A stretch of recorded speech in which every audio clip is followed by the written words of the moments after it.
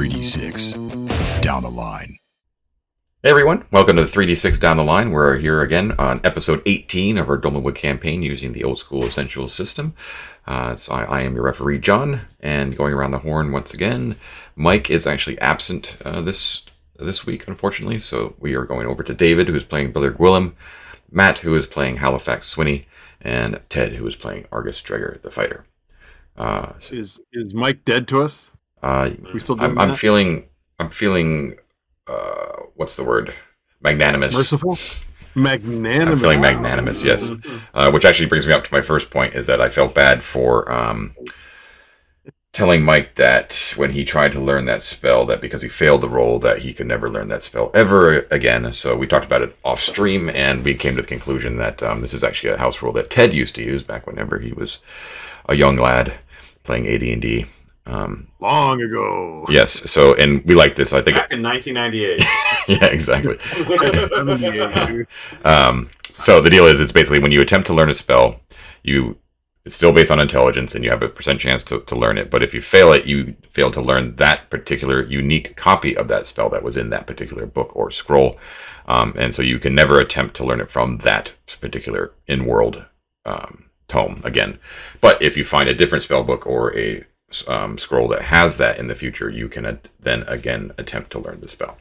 So I think we're going to go forward with that. So that is my olive branch of peace to Mike, and as we all know, we want to keep Mike happy, or everything just goes straight to hell. We're dead to him for that one. That's yeah. And also last time we had that really cool chance for Argus to actually gain cheese points. Yes, getting his cheese points, exactly, yeah. So we discovered, this is once again Ted who figured this out, that we thought that you could just eat cheese, and as long as you were eating cheese, you had the 10% chance to actually raise your constitution, but it's not the case. It's basically like, well, you could attempt to keep eating cheese, but the moment you actually succeed and you raise your constitution by 1, that is the maximum benefit that you can get from ever eating that cheese, which still gives some hope to Argus. He can continue going until he actually hits that 10 or under, as long as he can access Augur. So, but I can't remember, Ted. You ate a bunch of cheese, but what was your con score at the end of all that cheese again? I'm just not real sure. You that piece of paper across the room. You did. I got tossed in a fury. I don't know why that thing. I'm gonna grab my glasses real quick. Okay. 1 second. Sorry. Yeah, I had a spare copy, but I think that's gone too. That's all right. Matt's got you backed up. Oh, wow. Sure. Why don't you just raise a pint glass to me there, Matt, and see what happens? Wait. Do I have that still? Yeah. I don't think I have that. I got to refresh my props. Oh, yeah. Oh man. Yeah, I'm not just going to do Episode 18, we're going down the toilet. It's not ready. that. Wait, does this work? There There it is. Oh, nice. Okay. Magic marker. I don't know where my. For those of you listening to the podcast, it's a brightly colored sign. That's Yeah, like should we start dictating any visual cues that they don't see? That's true. That's true, yeah. To keep that I knowledge. slowly Holds raise up a an piece of index paper. card. And it says Con 5. On 5, yes. Brave Sir Argus. So what else logistically? Okay, so I think that's basically it for corrections. One last one. We are going to basically hand wave and say that Brother Gwillem's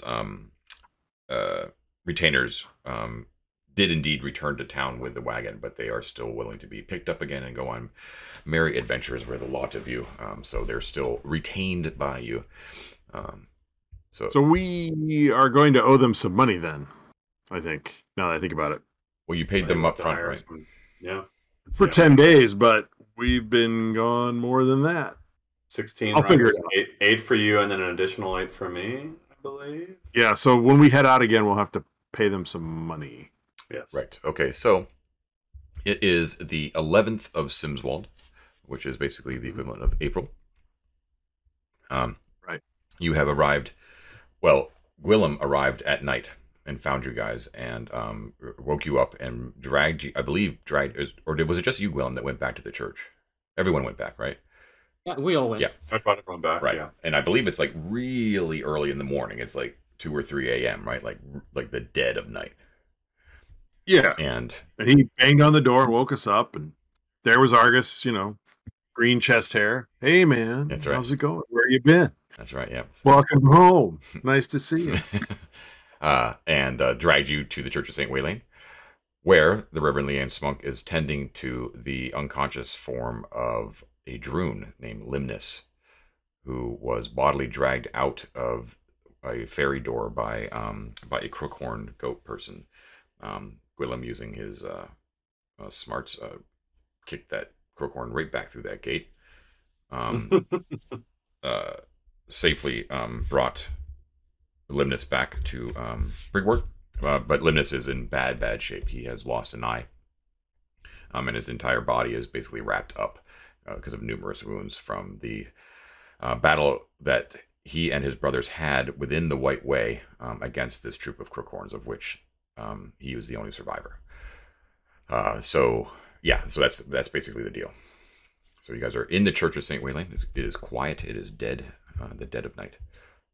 The notes I had from last week is that Gwillem appeared in the middle of the night. We all went to the church. The priest told us about the Droon and their ancient ways, remembering the Triple Compact, wishes the Droon did, and then we planned a conversation with Limnus in the morning when he wakes up, because he's so trashed right now and beat up, whatever. Okay. Yeah, we didn't want to go in. Great. Okay. So does Prigwort have like an all-night Waffle House or something? We can. So basically, you can go back and go to sleep and come back in the morning. It won't be enough of a rest to actually gain a hit point if you were down one. Right. But we can roll for weather in the morning. So why don't we do that? Yes. Want me to do it? I can do it. You got it? Okay. That would be an 8. An 8. All right. So that's going to be a bright and fresh day. So a lovely day dawns. This is the 12th of... The 12th of Simswald. That's right. Simswald. Sims. S-Y-M. All right. 12th of Simswald. Bright and clear. Very well. Clear, you said? Clear and fresh? Bright and clear. I didn't say anything about fresh. I did say something about fresh. Never mind. It is. It's bright and fresh. There's one that's bright and fresh. There's one that's brisk and clear. You're on bright and fresh. So. Bright and fresh. Aha. I think that's my deodorant flavor. Yeah, what tactical advantage does fresh give us, John? It is Frisk, the day of the week, and it's the Feast of St. Pius. Ooh. Let's see if St. Pius is actually known as the Pius. It'd be kind of amazing. St. Pius the Pius. St. Pius the Plump. St. Pius the Plump. Oh, I'm looking forward to his feast day. What do we get on feast day? Not much. There's only like these small minor saints that usually have to be at a church or wayside shrine where the where that particular saint is revered. Otherwise, it's not much of anything. But let me tell you, when it's the Feast of St. Wayland, this place goes nuts. You're gonna get lit. Okay. When is that? When is the Feast of St. Wayland? Man. Gotta ask, don't you? Because we got a plan. I got it right here. You ask and you should. We got to book our rooms in advance. Those things fill up. Man. Matt, everybody knows that the Church of St. Wayland of the Sack is on the 30th of Igwild. Duh. How far away is that? Ted, everyone knows. Sorry. That Igwild is 2 months away. Okay. Oh, see, it's a good thing we asked. Yeah, we can plan.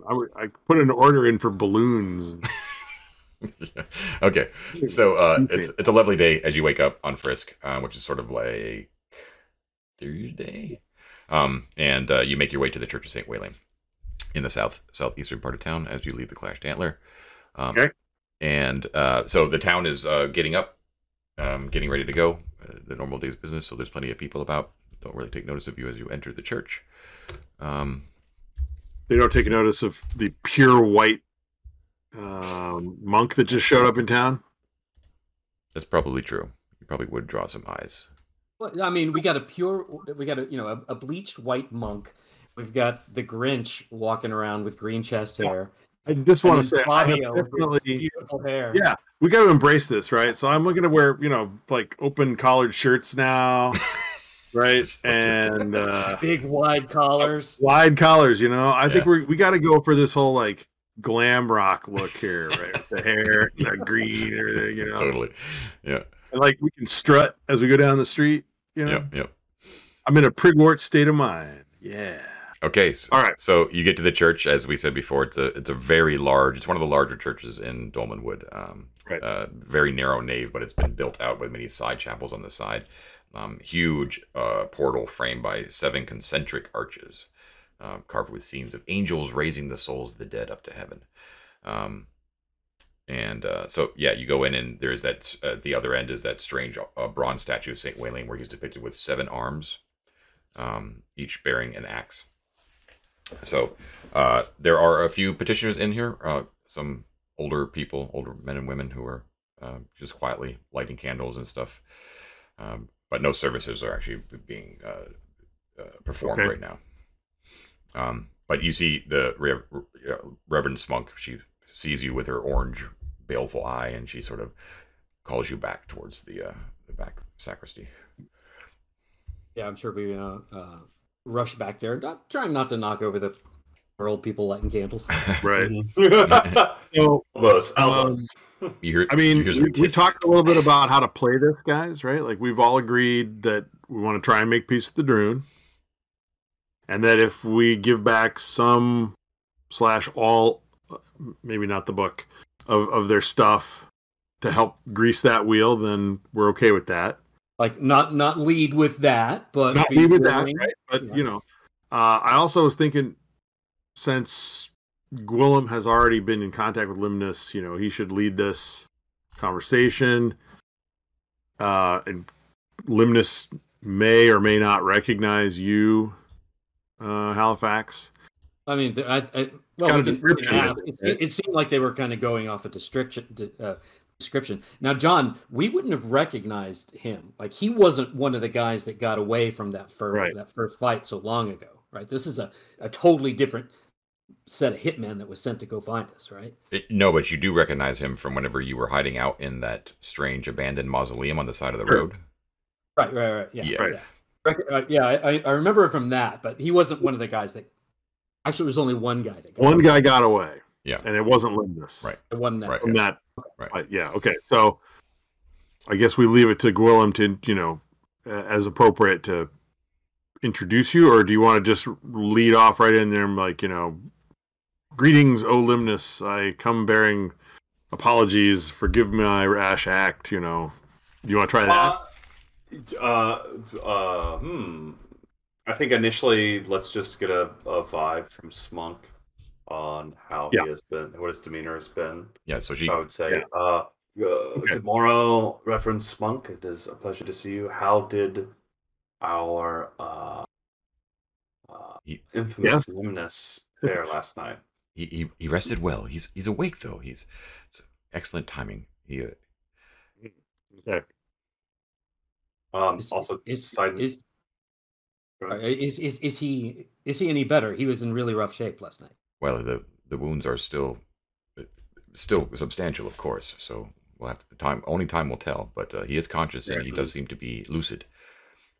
If you wish to talk, this might be the best time. Indeed, this will be the time. Also, slight side note, I realized that when I transcribed my character from our original sheets to our item-based, I did not transcribe a dose of Spiritame, which, when I was attempting to heal Limnus, was a conversation we had about herbalism and stuff. So I do have one of those. Okay. Only mentioned, so you know, John. Cool. By the way, what spell did you petition this morning, or spells? I would have prayed again. Oh, my spells are silence, protection from evil. That's a great question. I didn't really consider that. Well, I'll just stick with what I had rather than trying to metagame it. For those light. If you pray here, you get hold person. Is that right? I'll also pray for hold person. Yeah, that'll take an hour though. It might have been useful for me to. It takes an hour.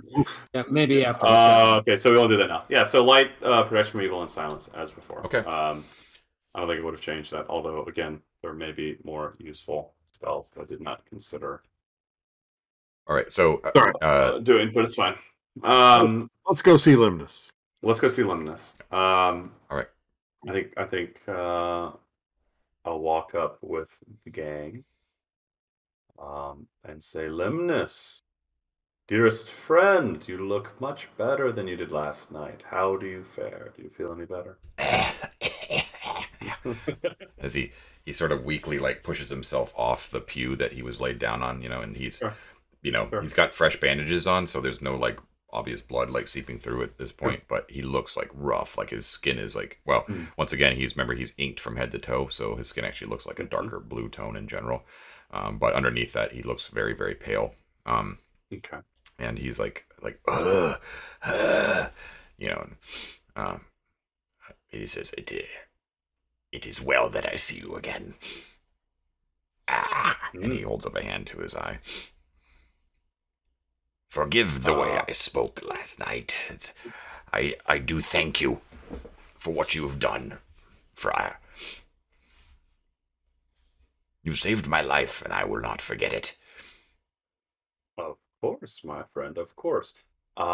With the threat of the Nag Lord casting a long shadow upon us, it behooves us to reconsider our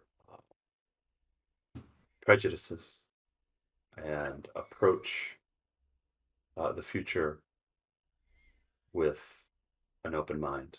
And with that, I'd like to introduce you to my friends here, who you may be aware of by reputation.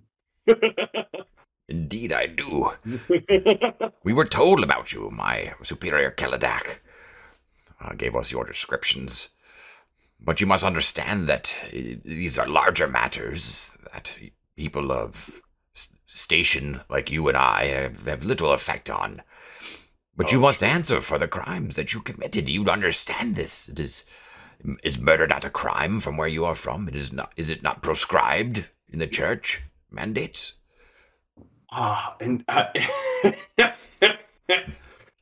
We seek justice. Indeed. That is all we seek. You may not like our methods. I do understand, though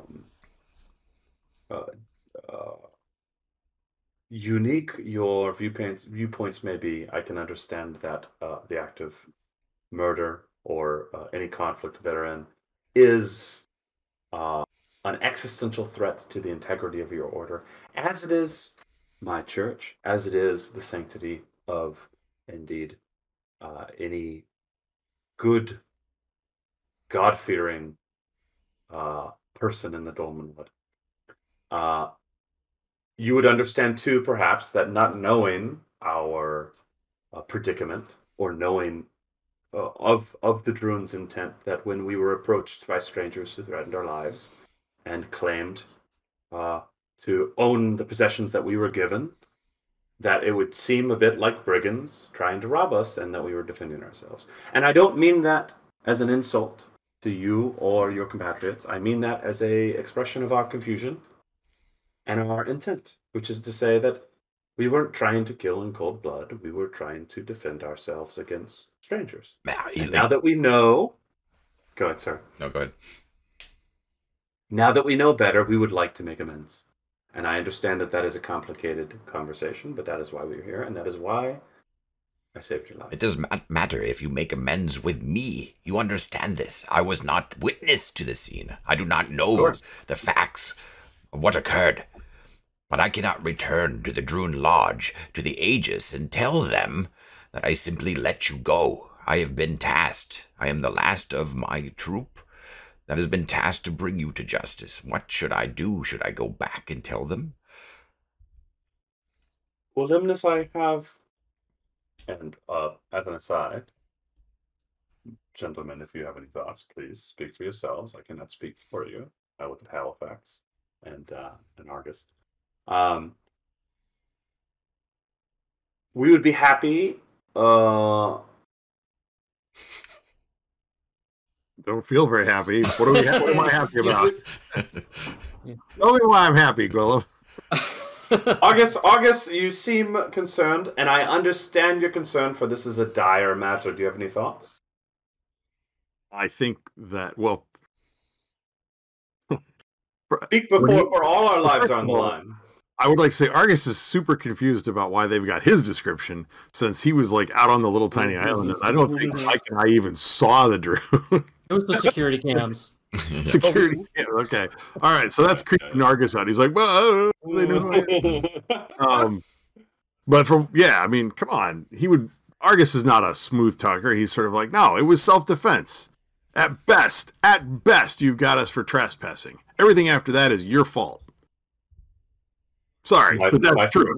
We were defending ourselves from weirdos who showed up and decided to claim our stuff. But you are not pleading your case to me. You understand this. You can give me all the reasons you want. I cannot give those reasons to the Aegis. Limnus, you speak truth. However, you are our only contact with the Aegis, and put a finer point on it, if we were to hypothetically arrive with you to speak with them. No. Out of the question. Out of the question, one, because you probably don't want us to be there, and two, who's to say they wouldn't kill us on sight? So, like it or not, Limnus, we are bedfellows in this situation. You and I are of low station. We can only advocate somewhat for ourselves and in advocacy of our people, our ideology, our whatever you may call it. But it is us who have to have this conversation. And we can try our best to navigate that in a way that our superiors will appreciate, no? I am at your mercy. I do not have my book. He looks around. My clothes. My staff. Your clothes. Sorry, hold on, friend. Here, and I'll get his clothes out, just as a gesture of goodwill. Okay. Right? I'm not going to say anything about the text or the staff yet, but I'll bring his clothes out. I'm very sorry. These are important, and I'll give them to him. Sorry, I didn't mean to interrupt you, John. That's okay. So he's basically, what's he saying? I am at your mercy. You can do with me as you will. This is how I see it. I would like to remain alive, and I would like to get back to my people. In good shape. Here's what will not happen, Limnus. We are not going to threaten your life. And don't get me wrong, as a man of pragmatism, I mean that, and I resist saying it because I cannot know your motive. And I don't want your response to that to be one of threatening our lives. But let's be honest. I have no interest in hurting you. I have no interest in detaining you. This is a situation of goodwill. With that comes a reality, which is that we can either attempt to conceive together of a way to barter peace between the Druid and ourselves, and perhaps reinvestigate what the Triple Compact really was about, and reintroduce a vision for how our peoples, now estranged, because we are estranged, clearly, not just us, but all of the Dolmenwood, could talk again about the threat of the Naglord and our future. That is one outcome. If that seems impossible, and we cannot come to a conclusion about that, another outcome is we go our separate ways, and you never saw us, and we never saw you. And we may meet again in the future when you are party to another group hunting for us. And I would not want that to be the case, of course. But we will cross that bridge when we get to it, so to speak. So, not wanting that outcome, and not wanting to redress this situation again, what can we do? I'm not trying to put that all on you, John. Obviously, we can spitball some ideas. I want to bring everyone else into the convo too, because the priest tries to reorganize the entire political scheme single-handedly at 2 o'clock. Do you think I will not try? Do you know me, Ted? He's pondering though, like he's thinking about it, and you see that his eyebrows lift at the mention of your desire to unite in the fight against the Naglord. Yes. Yeah. And his eyes widen in surprise when you actually mention the Triple Compact to him, and then he looks at you askance when you mention remembering or like what exactly is the nature of the Triple Compact, and he looks over your shoulder at your companions and he's like, "Do you not know? Has the knowledge been lost for so long? Do you not know what we are doing out there in the Dwelmberg? Not a clue. The last thing we knew that you were up to was, the Triple Compact and the defeat of the Fairy Lord, 700 years ago. And what you've been doing since then is not common knowledge. Of course it is, because you guard your secrets so carefully. You kill anyone who wanders up to see you and say hi. They are. The secrets of the Dolmens are ours. No, don't mistake that. But well, that may be, but if keeping the secrets of the Dolmen means no one knows what you're doing, then you shouldn't be surprised when no one knows what you're doing, man. And to, again, speak to a pragmatism of the situation, if the Dolmen is in threat, and though the Droon are very powerful, they are atomized, they are solitary in this mission, is it not true that the survival of the Droon is contingent on better communicating this mission to everyone else? And perhaps time has gone by and it has been forgotten, but it has to be a mutual responsibility to build that reminder, no? Well, until recently we were content in being the wardens and the watchers of the compact, of guarding against the return of the Frost King. But now that the Nag Lord is making incursions into the south and into yours and my territory, we question its motives, and we worry that the Ring of Chell may fall once again. That would be very ill for everyone here in Dolmenwood. It is an interesting... The Ring of Chell? The Ring of Chell, of course. Is that really big ring of standing stones I see marked on the map sometimes? Yes. The Triple Compact. Yes, the raising of the Ring of Chell is the only thing that keeps the Frost King from returning from Phrygia. So about that. Now, the Nag Lord is seeking to penetrate the ring and perhaps wake what lies beneath Lake Longmere. It could spell doom for all of us. I have perhaps said too much, though. Regardless, it may be a good time to postpone or overlook some misunderstandings that have happened in dark forested places. Misunderstandings that needn't have happened at all.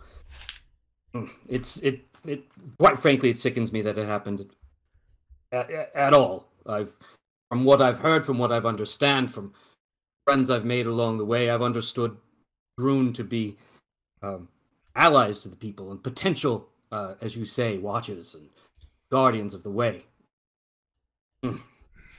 It sickened me that we fell into this adversarial posture.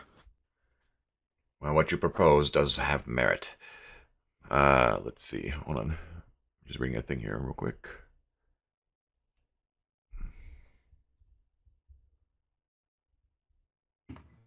I mean, I think it's, it's fair, right? If you go back to this Aegis, you call it, and you bring a message back. I mean, it's not like you haven't seen us. It's not like you don't know where we are. I suspect you could find us. So going back and pleading a case, yeah, you can't make a decision, but you can go back and you're a Droon. Your word carries weight, right? Yes, I suppose that might be the only path. Whatever path you give me is basically what I must take, but that does seem reasonable. But, I mean, we wouldn't be fair if we gave you a path you had no choice but to obey. That's not free will. That's not the act of, potential comrade. That's just bullying. Well, I also may... Sorry, go ahead. He's thinking to himself, and he's like tapping his chin. He's like, he starts to itch, like his eye, but then he's like, I may be able to rise far in the eyes of the Odrun and the Fanatok himself, should I bring news of a potential ally in the church. Might be something worth exploring. Might be good for Limnis. He said as he pondered. Yes, do what's good for the Limnus, Yes.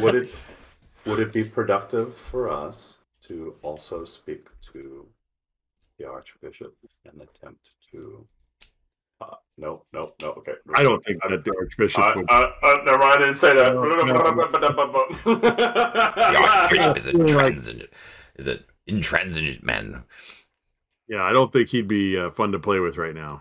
Also, do you know any rumors about the Archbishop? Limnus? I need dirt. As in, I have a suspicion that he's not what he appears. Is that true? No, we stay out of church business. And they stay out of ours. All right. He's starting to get a little sour again on the church, but Yeah, you can tell that he likes sure. what you're talking about, basically. He says, I propose this. I have a. Within the ring of Chell, along the banks of Lake Longmere, along the Swinney Road past the Great Abbey. The terminus of that road is Fort Vulgar. You've heard of it, yes? Visited? Yeah. No? Yep. Yeah. You haven't gone to Fort Vulgar. No, we've never been. No, we've heard of it. We've heard of it though. As in, I've looked at a map. no. Fort Vulgar is one of your settlements, but it does lie within the ring, therefore it lies under our domain. The ruler, the knight who is stationed there, who mans that fort, Sir Osric the Gaunt, he has known, on occasion, to have spoken with us in peace. That may be a ground whereupon that we may meet and talk further. Should I bring back word to my elders and they agree to pursue this line of diplomatic relations, shall we call it, if they open up an avenue for talks, that would be the place. This seems wise to me, my friend, that everyone may be comfortable in these conversations. Now you have been marked. We know where you are, so should we wish to seek to speak with you further, we will send word. However, should you find yourself in Fort Vulgar, and you make yourself known and present yourself to Sir Osric, he will send word to us as well, and we will come. Mark. Yeah, did you think he wasn't going to pay attention to where we are? I mean, we really exposed ourselves here. That's a sign of our earnest goodwill. So what say you? Will you free me? Allow me to go back to the Dolmenwood? Of course we will. I have a couple of questions before you go, though, my friend. I got one. What's a Dolmenwood? The Dolmenwood is what appears to be his reference for the general area of the Dolmenwood in the west around Lake Longmere, in which they hold sway and dominion. Okay, gotcha. Okay. She switches over to the map. And forgive me if this is information we've gotten before. I can't recall because my brain is tired. So tired. My friend, the Nag Lord attempting to ally himself with the Frost King. Is this indication that the Nag Lord themselves are a Fey make? The Nag Lord? Yes. No one knows what that abomination is. It came from the outside. And we do not know if he seeks to ally with the Frost King. We think that he wishes to wake what lies asleep in Lake Longmere. That's not just the Frost King down there? What's down The there? Frost King is in Phrygia. Cthulhu. All right. That's question one. That's question one. Extremely perilous, according to our calculation. There you go. Listen, that's an inside baseball conversation. Okay, what is perilous? Okay, next question, my friend. And forgive my ignorance. You are of a wise kind, and I am but a doe in the woods, unsure of anything. Like the hunting word man thing. Poets of many letters. Okay, so could you tell us of your perspective of? I've heard many tales about a human knight who wielded an elven blade and fought the Frost Lord, a Sir Chide, I believe the name is. And it would seem to me that he was incongruous with your kind in fighting against this invasion. And what I, and forgive me for my ignorance, am unsure of today is how is it that the Droon found themselves in such opposition with those elves which appeared to be helping us, the Golden Elves, in that endeavor? Was there some falling out? What was going on to cause this animosity? Because, and I'll be honest, in the search for allies against this great unknown evil, the more the merrier. Yes? I think you may have mistook what you saw there in the forest that day. Once again, I was not there to witness it. Sure. But what my fellows, my colleagues have told me is that the elves, a troop of elves, had stumbled upon the Gorthstone, the same as you had. Trespassed, and therefore they had to pay the ultimate price. But if you wish to treat with the Fae, treat with the Fae. We do not throw the mandates down your throat as you are so willing to do with others. Why? I love that. Sorry. Ear to ear grin, even though I'm a friar, ear to ear grin. Interesting. Okay. Why is the punishment for stumbling across the Gorthstone death? What's I mean, those secrets are ours. Okay, there's secrets. So somebody walks in the clearing and says, "Oh, I wonder what the heck that is," and goes up to look at it and pokes it and says, "Huh, I wonder what that is. That doesn't make any sense." You come up and kill him? Should they? How's that fair? Should they live? The stones themselves are dangerous. You should look at it more as in we are protecting you from yourselves and your foolishness. See, what from folks? Maybe you should invest in some nice signage. Maybe a fence. There are always warnings that the stones are near. It is only the foolish or the brave or the greedy who just seek to ignore them and continue forward until they are actually in the presence of one of the stones. Sounds like us. And with this in mind, I have another question, and then I mean not to tire your ear, John. I mean, Nimnus. Should an individual be by birth or interest versed in the arcane, but of good nature, would it not be beneficial for them to converse with the Droon, perhaps to join or to ally themselves? In other words, if I knew a man, hypothetically, who maybe casted a spell once or twice and didn't want to murder or be murdered, would there be a way for him to talk to you about that? Maybe set some terms. I don't know. Anyway, I'm being a little silly, but I'm trying to figure out, to put it plainly, like if the Droon take recruits, if the Droon are sort of orthogonal to Arcane altogether, they protect the Arcane, but they protect it for reasons that are their own, or if there are wizards who become Droon. Sort of what I'm prying at. No, they are. That's even something he can ask. They are both like a, and you were told in one way, shape, or form by other, like by Malsamire Druge or by Leanne Smunk, that they are. No, it's fine. They are both like a sect, like a secret society, but they are also a people. They are actually like a racial stock, right? A different people. So they, than the people of the Empire, which most of the human beings are here in the Dolmenwood.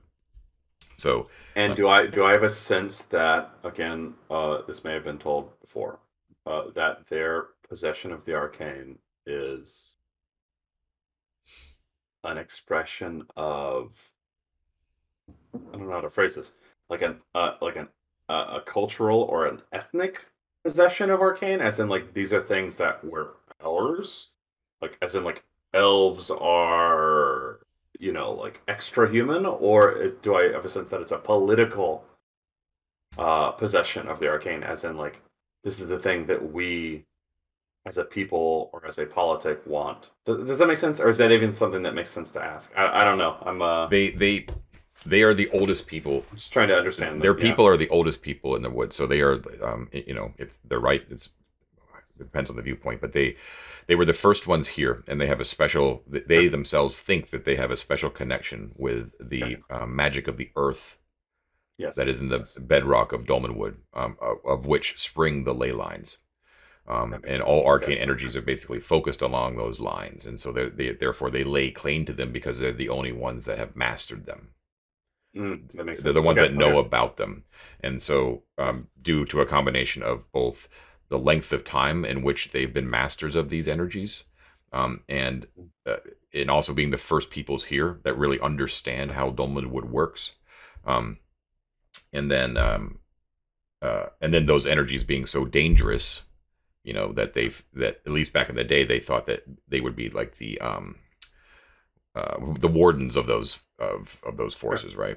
So hence them being sort of verboten. That makes sense. Yes, and then over the years though it's sort of changed a little bit. Like maybe the really old ones sort of remember like the actual original intent that they're actually protecting people from themselves, as he said.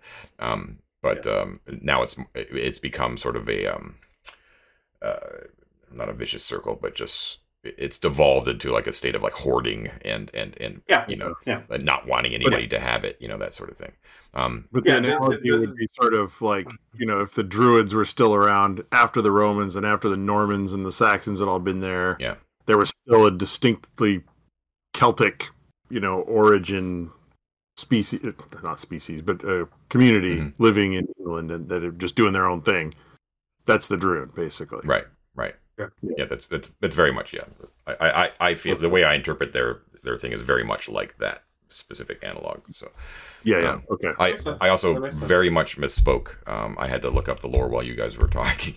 But this is like well, this guy's been lying to us. Apologies to everyone out there who is also a Dolmenwood nerd, but I totally screwed it up when I was improvising off the cuff. It's part of the fun. But it's a key thing to understand, so I'm going to be very, very straightforward without couching it in Limnus's voice or anything like that.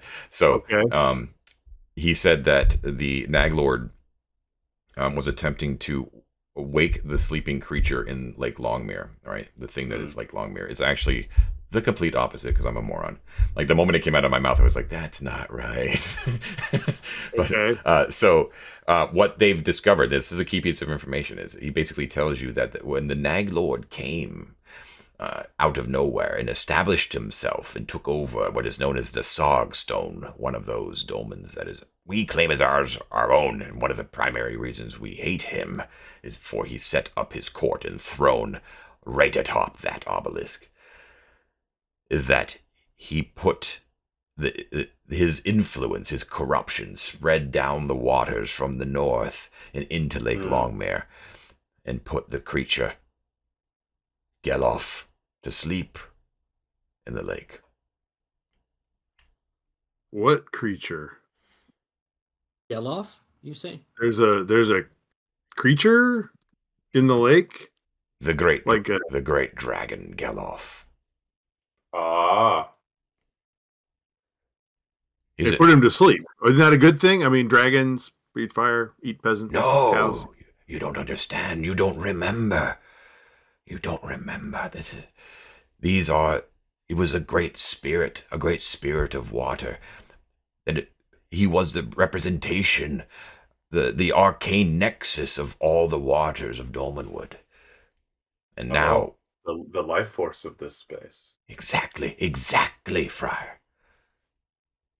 It is not God. It is not your God that watches over us. It was Geloff. But now he sleeps. He sleeps because of the Naglord's influence. And when Geloff is asleep and the waters are asleep, then the Naglord's plans are seen for what they are. Limnus, I have to talk to you once more. And forgive me if it sounds esoteric.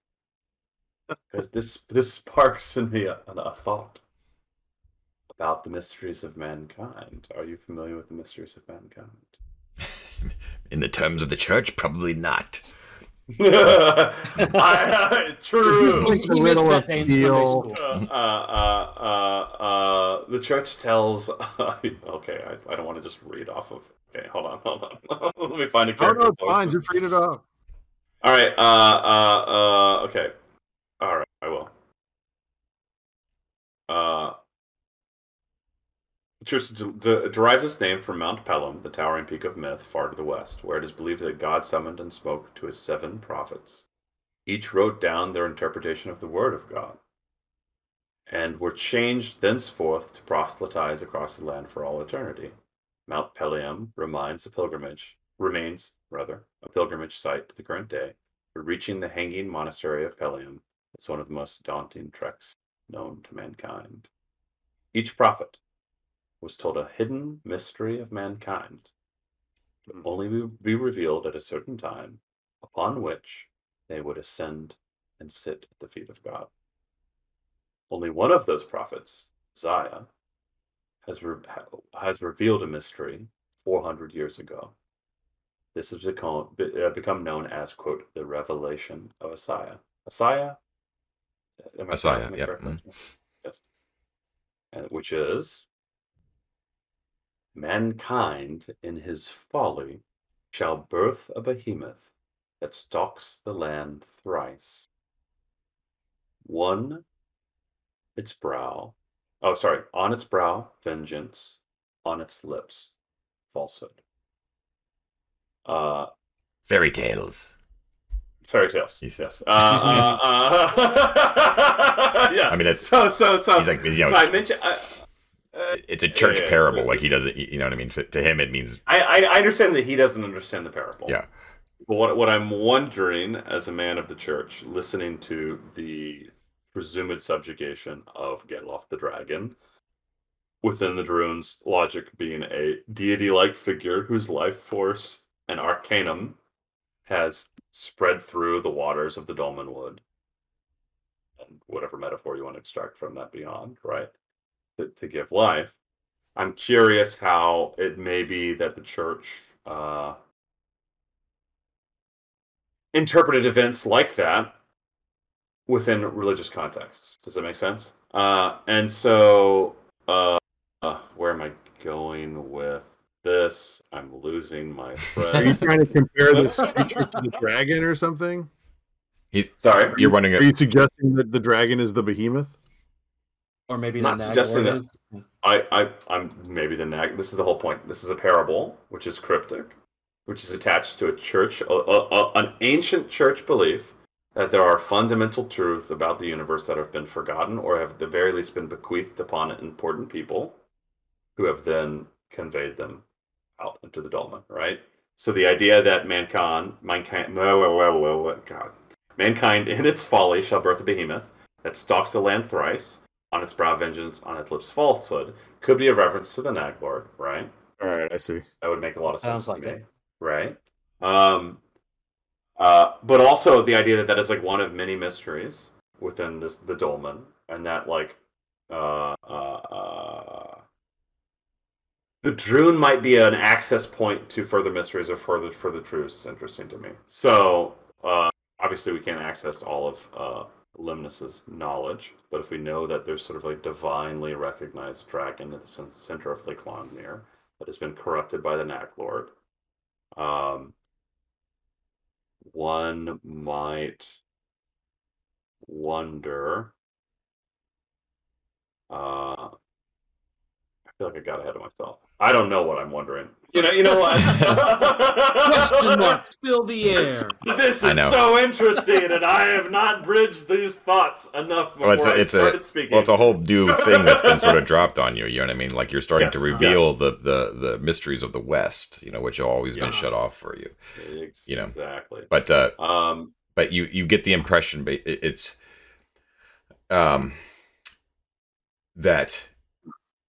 It's Geloff basically being asleep, corrupted and asleep, and forced into the mud, basically, of the bed of Lake Longmere, has curbed the Druun's powers in recent centuries a great deal, right?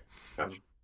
And Limnus would tell you this. It's always It is always our desire to awake the great dragon once again. Would be a mighty blow against the Nag Lord. Should Gelaf awaken. For the powers of the powers inherent in the wood would flow through the waters once again, and restore the wood to its mighty former glory. Amazing. Yes. I'm That down sounds like the kind of thing that could be accomplished with with the proper allies. Yes. Especially if those allies didn't put us all under a death sentence. Or perhaps if you hadn't killed some of our members. But he, yeah. Speaking of which, gentlemen, when we're done, I'd like a word with our friend here, just man to man. Keep him away from me. if I may. And he'll take his weapons off. You're the only normal one here, it looks like to me. I'd be happy to converse with you. He takes his hat off and like shakes his beautiful. Never mind. I love it. Never mind. I keep drilling. Can I ask one more question before we leave? How my to beat this guy to death? You're questioning to death, aren't you? Of this troublesome priest. I'm sorry. This is the first like mystically, knowledgeable person we've encountered in such a profound way. So I'm curious. Are you saying you've only had me to talk to for the last? Listen, I'm not saying you're dull company, but But the company's dull. I'm in the company's Dolmenwood. Limnus, you traversed the Shadowlands betwixt our world, the Fey Gates, the Fairy roads. Fairy Roads, and betwixt them laid a tower. And I hear tell that tower led to a place called the Tallow Spire. Well, Are you aware of this? You, David, are sort of just kind of misremembering a little bit. But I'm sorry. yeah, there was remember there was stairways down. Yes. Right. But I thought it was within it was in a mausoleum. Sorry. Yeah. Within the mausoleum was stairways down that led to the Tallow Spire. Yes. All I'm trying to ask is if he knows anything about the Tallow Spire and what the hell that is. Obviously, we know about the Queen King, Hathor, the Infinite City, carnal desires. You mean the boundless realm of carnal lusts? Yeah, the Hotel California, as John most poignantly put. Mm. I'm just curious about the Hotel California. Not because I'm not saying as a friar I wouldn't, but if I were to explore the boundless desires of my carnal lust, I'd like to know what I was getting into. He kind of smiles wryly and from his one eye that's kind of poking out from his bandages, he looks at you and he's like, tempted by the Fae, are we? Yeah. We say this in light of our recent conversations about our different peoples, that at least with us, with the Droon, you know exactly what our motives are.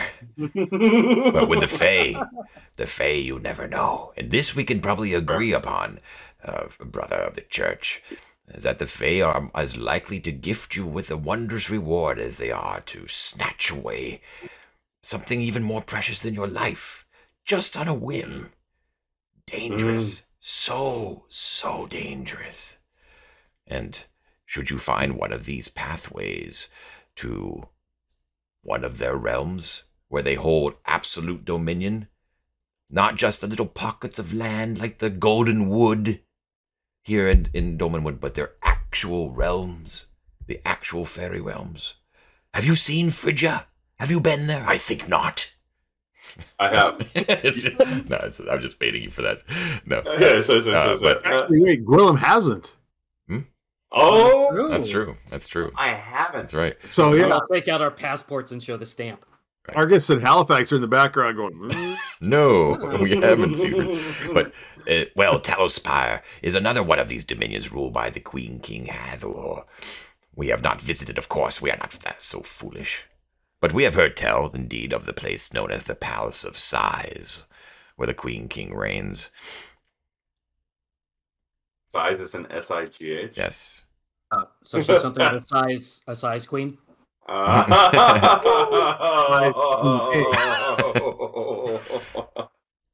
Love it. Nice. We too have heard the tales of the Queen King's boundless lust, and of the infinite city of Tallow Spire. Sounds like I'm definitely not gonna go there very soon. Absolutely not interested. Celibacy, etc., etc. Although, Yes, those 7 Anyway, mandates certainly have a grip on you, don't they? a grip that could be changed in. Never mind. So, with that, I will bid my adieu and allow Halifax to have the conversation he wants to have. Cool. All right. So it's Okay. just you and Limnus in the back sacristy. Quiet. He's softly coughing.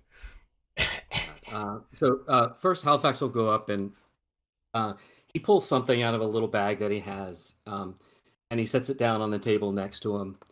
And this is called Warmspittle. We've got this in town, and it'll help you get a little bit better as you rest. Not sure if you're planning on getting out of here right away, or if you're going to rest a little bit more. But As soon as I can move. Won't be for a while, though. Thank you, though. Thank you. Every little bit will help. This is from the herbalist, the man who thinks he knows things about things. True. Thinks he knows things about things. That's one way of putting it. But That guy. we've tried some of his wares before, and they can help. And yeah, I don't like to see anyone suffer. But that's beside the point. I don't have anything to add about our desire. We've told nothing but the truth, and that all we really want with your people is peace and alliance. That said, I know you're not it's not within your power to do that, other than to convey a message to your Aegis. But I'll say this, and we'll do as we said. We'll make it to Fort Vulgar and have our talks. In the meantime, if we are still on your list, if we're still being hunted, I have but one request. It was me who initiated that combat when those men we saw in the forest, who I didn't know, confronted us and demanded my property like thieves. His eyes narrow at you. It was me that started that. So if we are still on a list, scratch these other men's names off and put mine down there 4 times, because it was me. So if you're gonna hunt anyone, Halifax Swinney. All right. He looks at you like he unblinkingly, like just looks at you, like real carefully. You can see he's like making like a judgment, in his own mind, and he just simply says, "Noted," and he nods. Fair enough. Feel better and have a safe trip. My thanks. And he'll walk out the room. Nice. Very cool. Very cool. And scene. So the idea is Smunk basically gives him a prognosis that he will probably be okay to, because he's basically gonna be traveling on his own. He will take no escort, even if one is assisted upon. So in order for him to be ready to travel on his own, it'd probably be at least like another week before he's ready for that. That makes sense. Is there anything we can assist in the meantime, or no? I mean, just leave him to his thing. It's just natural healing, basically, right? If you are, we want to go back and question him every day, John. You can certainly, if you're willing to front the money, you can go to Wormspittles and get more of the Brewmaster's Balsam or whatever he may have available. He always has Wormspittle and always has Brewmaster's Balsam available. I should say I don't have to roll to see if he's got it in stock, but there is a chance that you may clear him out of his current stock here. Wormspittle gets re-upped with a lot of his more common stuff and some of the uncommon stuff on Collie on market days, usually when he gets a fresh stock of stuff. Just in case you want that logistic sort of thing. That would probably speed up his ability to get out of there. Otherwise, Reverend Smunk agrees to keep his presence secret. And that's that. So, okay. Yeah, I love it. Is there anything like just from me as like the referee, like that you're? I mean, obviously there's some secrets still, but from what I told you about some of that lore that is like confusing or didn't make sense. Makes sense now. Yeah. I think I follow. Yeah. No, and it's nice. We have another little checkbox on our list of to-dos. Yeah. I know that you wanted to check some of those off, but we just gave you a whole bunch more. Well, you check them off, you add some on. What do you know? I should say too that actually some commenters in the previous week were asking about my document on the Peleatic Church, which is not an actual creation tied to Dolmenwood. It's my own thing, but that when I initially conceived of it in the document that I've handed out to my players here, the timeline of the church's history does not line up with the timeline of Dolmenwood's official history, so that should be revised. So when David was relating that the prophet Isaiah received her revelation 400 years ago, it was not 400 years ago. It was much further back. I don't know the exact date, but it's at least over 1,000 years ago. It was 400 years. Yeah, exactly. Yeah. Right. Listen. As the churches want to do, time gets dilated a bit. Yeah, exactly. We don't know exactly. It was yesterday. It was,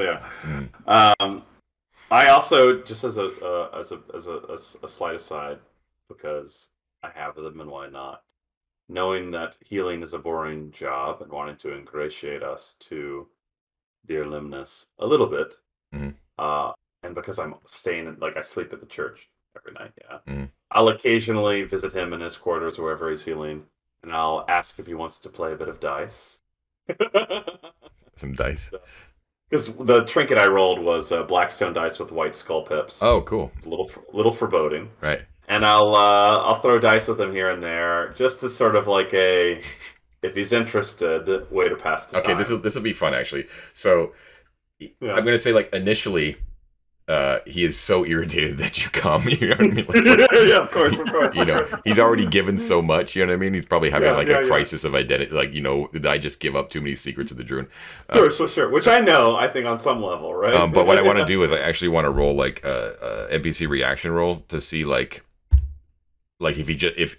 just see how he takes your constant visiting, or once he realizes that you're not going to go away, how he views it. Yeah, I love it.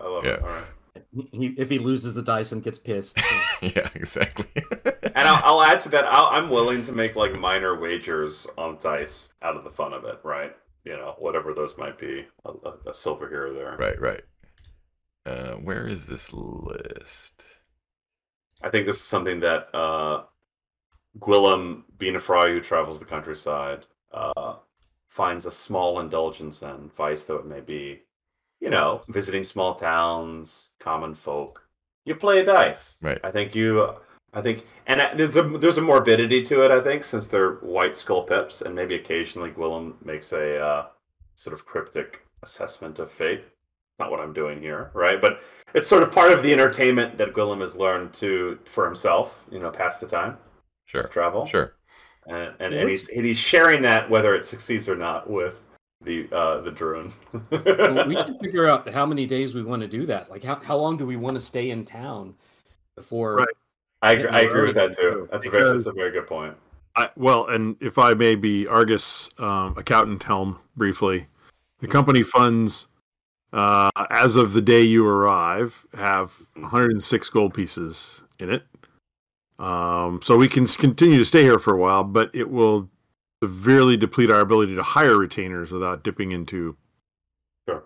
We will have to buy in. We'll all have to buy in again to the. Right. So let's just make the reaction roll real quick, and we'll get that settled. Yeah. Okay. Sure. 2d6, by the way. Whoever wants to roll. David. I'm rolling it. Hold on one second. That is a 5. A 5. All right. Yeah. So in typical. Well, what's your? Do you have a charisma modifier? Your charisma is as charismatic as hell, right? Yes, I do. I have a +2. So if I recall correctly, it's his beautiful neck. That's right. Yes. So it's a 7. That changes it. I actually moved it up from unfriendly to neutral or uncertain. So I'm going to say he's basically like his normal crotchety self, but he's too wounded to be able to put up much of a fight. Sure. So he begrudgingly, plays with you. But you can't say the relationship's been particularly improved. It's just sort of he's resigned himself to having to deal with you every day. Listen, he shares a lot with my friends and loved ones. So yeah. Okay. So are these role playing games that, by the way, that he's playing? yeah, right. What kind of dice games are these? Glad this is about fantasy, not reality. All right, you be a thief, and I'll be a wizard. I'm always the thief. All right, so Cool. within that span of time as well. This is another thing we should probably have told the viewers, that during the 8 days in which Alfric, Argus, and Halifax were waiting for Gwillem to return, or hoping that he would return, Halifax had also sent a message out to Harrimore Keep, explaining the situation. And what exactly, you don't have to read me the letter or anything, but what exactly was the content of the message? So the content of the things that he definitely would have wanted to have shared was that number one, in their travels, they came across these crookshanks. I got that right? Crookshanks? Crookhorns. Crookhorns, Yeah. sorry. Crookhorns in the area north of the Hall of Sleep, in that band of woods between the two rivers, so that the Naglord has at least some forces there. We saw them personally. We encountered with them, and we were able to make our escape. Number one.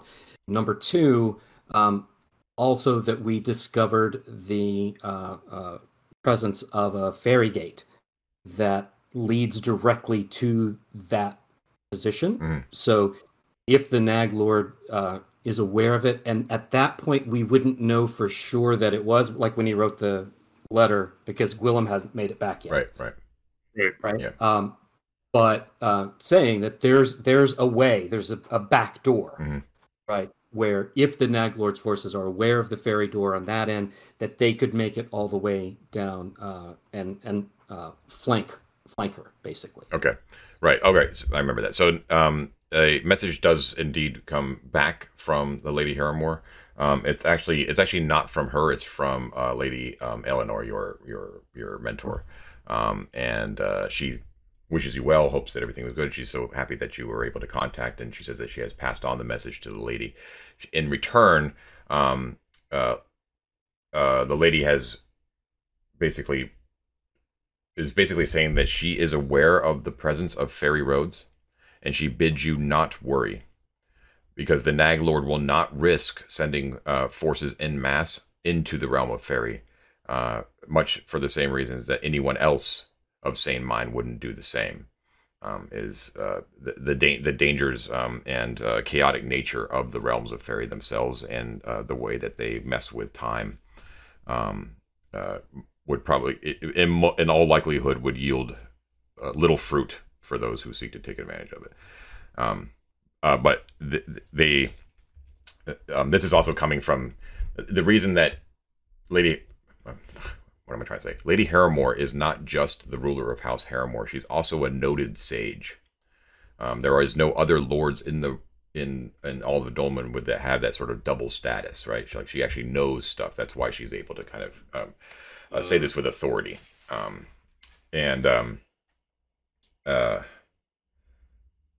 She does say, though, that the intelligence, though, is appreciated. Like whenever you say, like, you've seen the Crookhorns up there, up near Longshanks Falls, and she tells you that they have actually caught her forces when they crossed the Groaning Loch on patrol on the northern side of the Groaning Loch, and the very southern reaches of the Naglord's domain.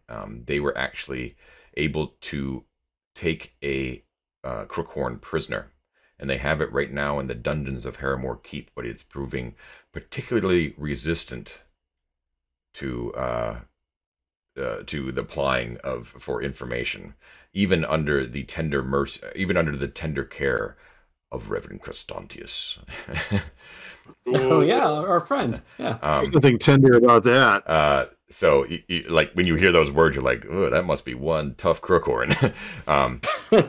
But we managed to take one prisoner, and they are desperate to get information out of him, because we feel that this particular Crookhorn may know of the location of one of the major military outposts along the southern front of the Naglord, where they may actually be amassing troops to launch an attack south.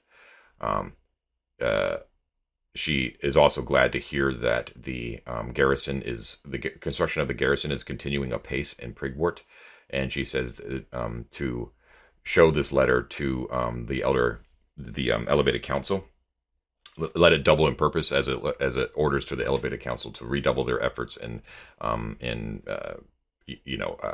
outfitting the garrison and strengthening the forces, the defenses, all kind of stuff, because she fears the worst. But if we can actually find out where this outpost is, that would be extremely valuable information. Like valuable? Yeah.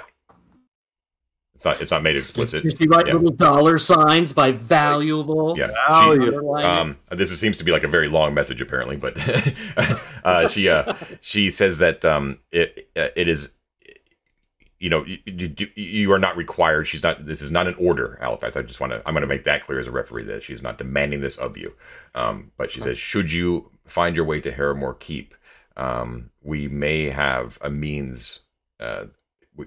We may have an idea of a way to get this Crookhorn to talk. But it involves some specialized skills. Dangerous.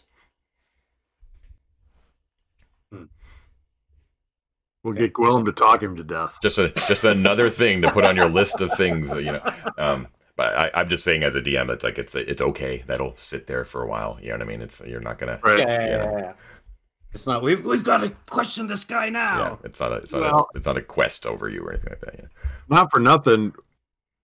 Maybe we should do something that Mike wouldn't care if he missed. I want to go into a cave. Yeah, I think Mike wants to go into a cave too, though. Who doesn't want to play Dungeons and Dragons? Of course, you want to go into a cave. That's just well, yeah. Listen, what I know is Mike isn't here. Yeah, you're right. Snooze, you lose. You're right. I'm just saying. You're right. You're right. All right, so that's the deal. So now we really do leave it open to you guys. Now, what exactly would you like to do? So, okay. I just have a couple things. So we have, as I said, we're running low on cash. We do have, I know off camera we discussed disposition of some of our treasure. So we're at this point still not planning to sell or otherwise liquidate the fairy dagger or elf helmet or the lance, right? Or the June gear. Now that we have it. I'll get to that. Right, right, Halifax. The golden elf stuff you wanted to hold on to, or do you still feel that way? I would like to hang on to it until things get desperate. Just for that time when we meet with those golden elves, I'd like to give it back to them. It makes sense to me. Okay, we found this. We didn't feel right selling it. Seems like right. Sure. We're keeping the gold. We're keeping the gold that it was in his pocket. That's not negotiable. Not an issue. Yeah, that's Okay. not something of honor. Yeah. So that leaves us with a Droon dagger, Droon staff, and Droon torque. Which Droon staff was magical. The staff is magic, but the dagger and the torque. So, I mean, I'll say this because of Gwillem's constant visits, that you get every impression, even though he doesn't like explicitly say it, that he just expects to be given back two items: the spellbook and the staff. You have a feeling that you could probably get away without returning the torque. That appears just to be sort of like a piece of jewelry, So, you know what I mean? Like, the gear of the. Clear, sorry. I just wanted to be clear. So these are the things that we got off the Droon that we killed up by the the Gorth stuff, right. Not his personal one. This is not Limnus' stuff. Okay, but you have Limnus' stuff though, right? Yeah, I mean, No. I gave Limnus' ropes back, which were the only thing. If he had other stuff, I don't know anything about it. I haven't taken anything else from Limnus other than her robes, which I gave back to him immediately. And I will point out, though I get your meaning. There's no prior to the negotiations that we went through, which is why I didn't want to proffer these items immediately.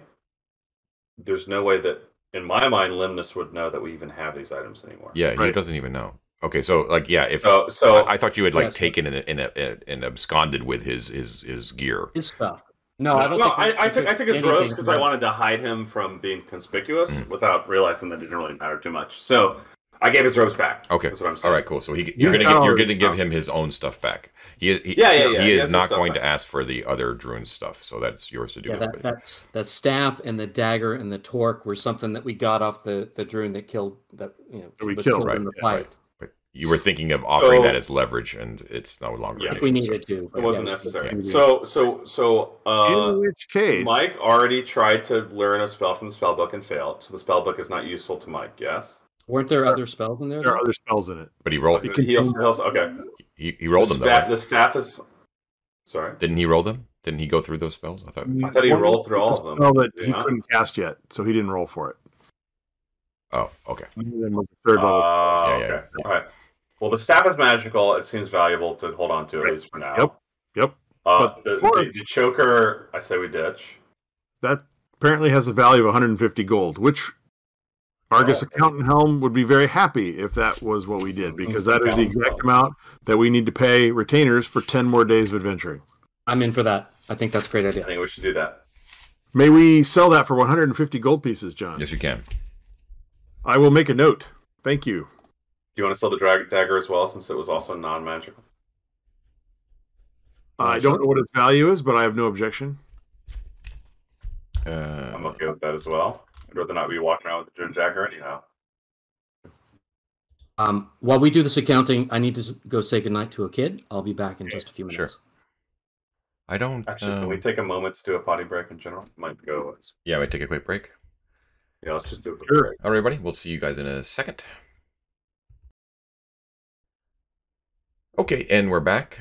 We just did a little tiny bit of bookkeeping, and just so everyone's aware, Argus sold the Drune Torque and the Drune Dagger, which are obviously of Drune make, to Mosselmeyer Druge, who would be obviously interested in it, would be willing to pay for it, and it's probably the smart play, so that it's not, well known that you guys are unloading Drune artifacts in town.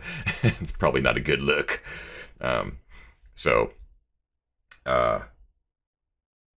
What else were you doing logistic wise? Is that it?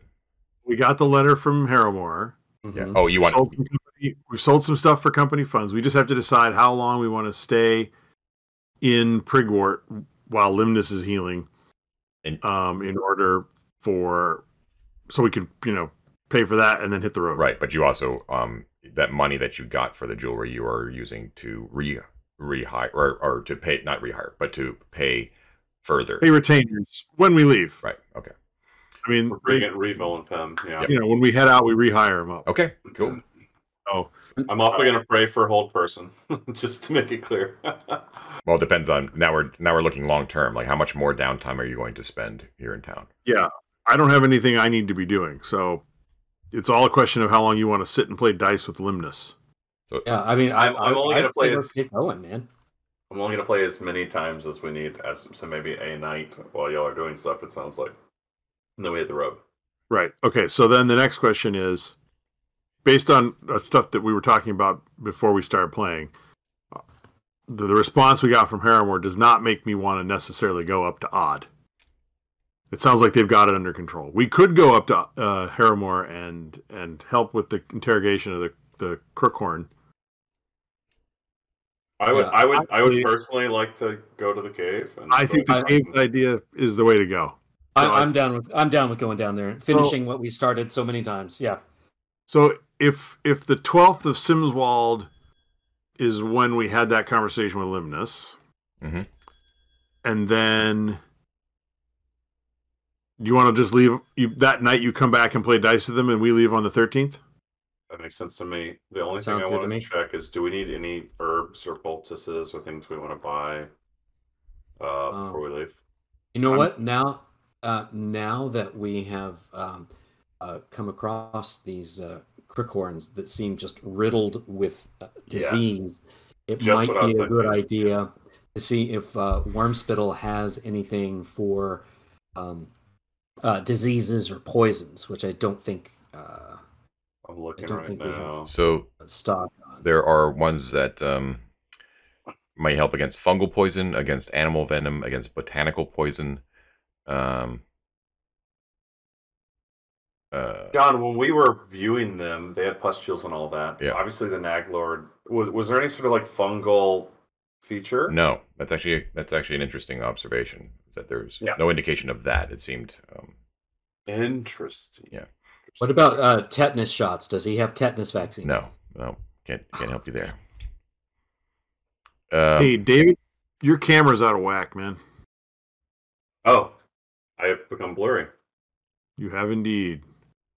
You're focus on you're your passing eyes. through the fairy roads, man. It's those mushrooms, man. Why? I wonder. Let me turn it off and on. Hold on. I mean, the soft focus is romantic and all, but there he is. Listen, I mean, hey, I trafficked with the Fae, and here I am. That's right. Okay, doing a quick review of. So you have to see if they're actually available. And I don't know. Yeah. There's only. Sorry, go ahead. It doesn't look like there's anything that's be like, oh, this will be good protection against mange. So sparing any of those. There is one, and this needn't happen now, but I can't not be interested. And we haven't discussed it once yet, which is a crime to me. Which is the Witch's Oyster, which is just calling me as a necessary purchase. Well, it's extremely rare. Psychedelic that grants oracular vision. Yeah, we'd have to roll to see if he even has it. Yes. Sure, go for it. Do you mind? No, I mean, if you go to Wormspittle, there's a chance he has it. So I want to, maybe the morning as we set off. I'm just kind of curious. So 1 in 6 chance. I want to go to Wormspittle. 1 in 6. 16.7%. So I'll roll a d6.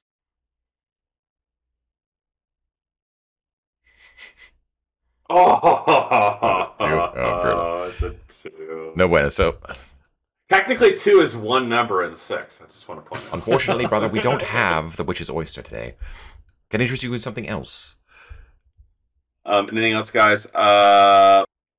Poison resistance is useful in a sense. Saves against magic are useful. Perhaps some See invisible after our encounter with the Druid would be useful. I was kind of wondering about that one, actually. The Tamameri. It's 150, though. It's quite expensive. So yeah. Do we have even a capacity to also very it? rare. I don't know if I have to check my stock. Yes. Cheaper things. I already have garlic because I'm terrified of vampires. Garlic is expensive these days. Garlic. What about some off-drink? Big garlic and their price gouging.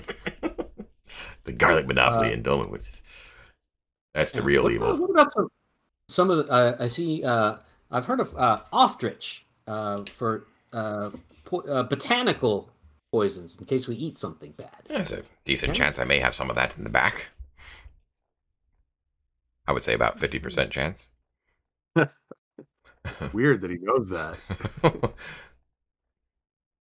I got a. He looks in his bag. I've got a 2. Well, and he calls out from the back. I do indeed have some coming. So offerich is a black liquid that's fermented from the young roots of the lantern elm. So you drink it, and it's fermented. So it's got So it grants a saving throw against a poison of plant origin, and if the save succeeds, the poison is neutralized. Repeat doses are ineffective. So it's basically a straight up neutralized poison for botanicals. That's pretty cool. 60 pieces of gold for that. Well, he's got that from. He'd probably have to go to the ATM in town and make a withdrawal. Mm-hmm. Right. But yeah. He'd If you can afford multiple, you can roll a d6 to see how many he actually has in stock. But I don't know if you want. Okay. I don't know if you want more than one. Would anybody else be interested? Let's see. I'll roll to see how many he has. There's one other thing that I'd be interested in, but nice. Yeah, All right. What'd you get? He has 6. So he's got 5 more. My only remark is that I'm also interested. I already have garlic. Out of abundant caution, not that this will be relevant in an immediate sense, I wouldn't mind having some wolfsbane in my pack as well. Which is only. I was kind of thinking about that one. Which is only 10 gold. So I just would like to have garlic and wolfsbane on the ready on my person. Well, wolfsbane's also a little bit. I'm down to buy whatever else in addition, but sorry. So wolfsbane, you still do have to roll. Garlic is that's fine. Garlic, you can have as much as you want. Okay, so wolfsbane is 3 and 6, so 50%. Mm-hmm. Am I Aiming for under or over. Under. You want a 1, 2, or 3 is what you want. Okay. That's a 3. Nice. Okay. So roll a d6. All right, I will do that as well. That's 1. 1. Okay, so he's only got 1 left. Which is all we need. That's all you need. So I'm down to get as many of the. I only interjected to say that I would like to get one of those if we can with our funds, but otherwise I'm down to get as many of the poison. Yeah, I'll buy 2. So if we each buy 2, then. So to be aware, the description of Wolfsbane, at least the Dolmenwood version of it, I'm not sure if it's mirrored in the overall OSE book, is that you must hit with the herb in melee combat, and that repels lycanthropes. Like you have to actually smack them with the herb. Love it. It's not like it's not like garlic where you can just like. That's wear very babushka. It's very babushka. Yeah. All right. I'm into it. All right, so I'm going to add that to my character sheet. I'm very open to whatever else we would like to purchase. And so we were each buying 2 Wolfsbanes, correct? No, there's only 1 Wolfsbane available, so I bought the one. Each buying 2 ostrich. Yes. Oh, okay. General purpose ones that are good is Fenib is a great one because it gives you an extra hit point overnight.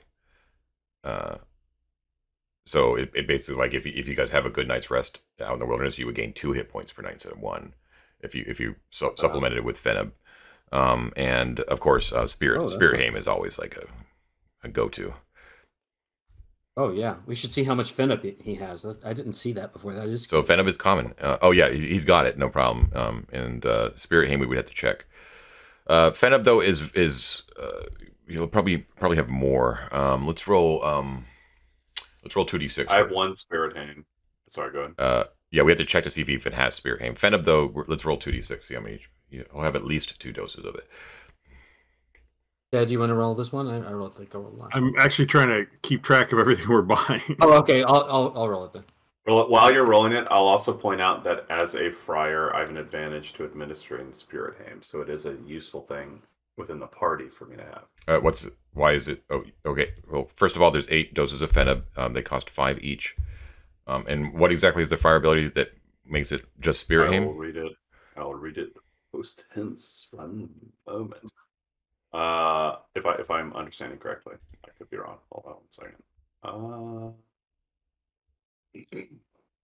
Okay, so the friar has an herbalism skill, and that herbalism skill says, in the hands of a friar, a single dose of an herb is sufficient for 2 subjects. This does not apply to herbs used to combat monsters such as Wolfbane. So any herb that we have has a double dose, except for anti-monster herbs. Yeah, which would apply to Spirit Haim, would just apply to. Actually, that's really. It's really good. Okay, it applies to everything. I'm really processing this in the moment here. Hold on. Yeah. So everything we just bought, with the exception of anything that is used to combat monsters, I can double the portion of. Yes. So like the Fenib, for instance, like 1 dose of Fenib would actually make 2 people gain an extra hit point overnight. Oh, okay. This is a phenomenal skill. Okay, so friars, gotta love them. That's the situation. So, yeah, great. So it would. Okay. Yeah. So wait, I'm a little confused. Okay, so Gulam bought 1 Wolfsbane. There's only 1 available. I bought the 1. Yes. We're each buying 2 doses of the ostrich, right? Or if your mind has changed, I double the dosage of all of those by virtue of administering them myself. Still buy them because we can still buy them all. I'm just saying, like if there's something else you want. Yeah. It's called Offerich. Offerich. Yeah. Oferitch. At 60 GP each. Is that right? 60? I believe so. Yes. Offerich was 60. Yeah. Okay. Offerich. Sorry, mispronouncing it myself. All right. So 2 each per character. Okay, and then you got 8 doses of Fenib at 5 each. Correct. That's 40, right? Right. It's what was the Fenib? That's the that gives you 1 extra hit point. The overnight sleepy one. We can just buy that out of the company fund if you like. Those are the root bulbs of a forest flower. And you put it underneath your tongue at night. All right. I'll take that off the company funds. So Wolfbane, Operich, Fenob. Was there something else somebody bought? Not I. I think that's as far as we got. Okay. But the Fenob is, you have it like in the, are we going to keep that in the wagon or something? Yeah, I think so. Yeah, that makes sense. Okay. These for encumbrance purposes are basically like bunches, right? So they would or bundles. I'm sorry. So like three would be a slot sort of thing. Oh. Well, do we want to head to the cave? Does that seem like our next move? Yep.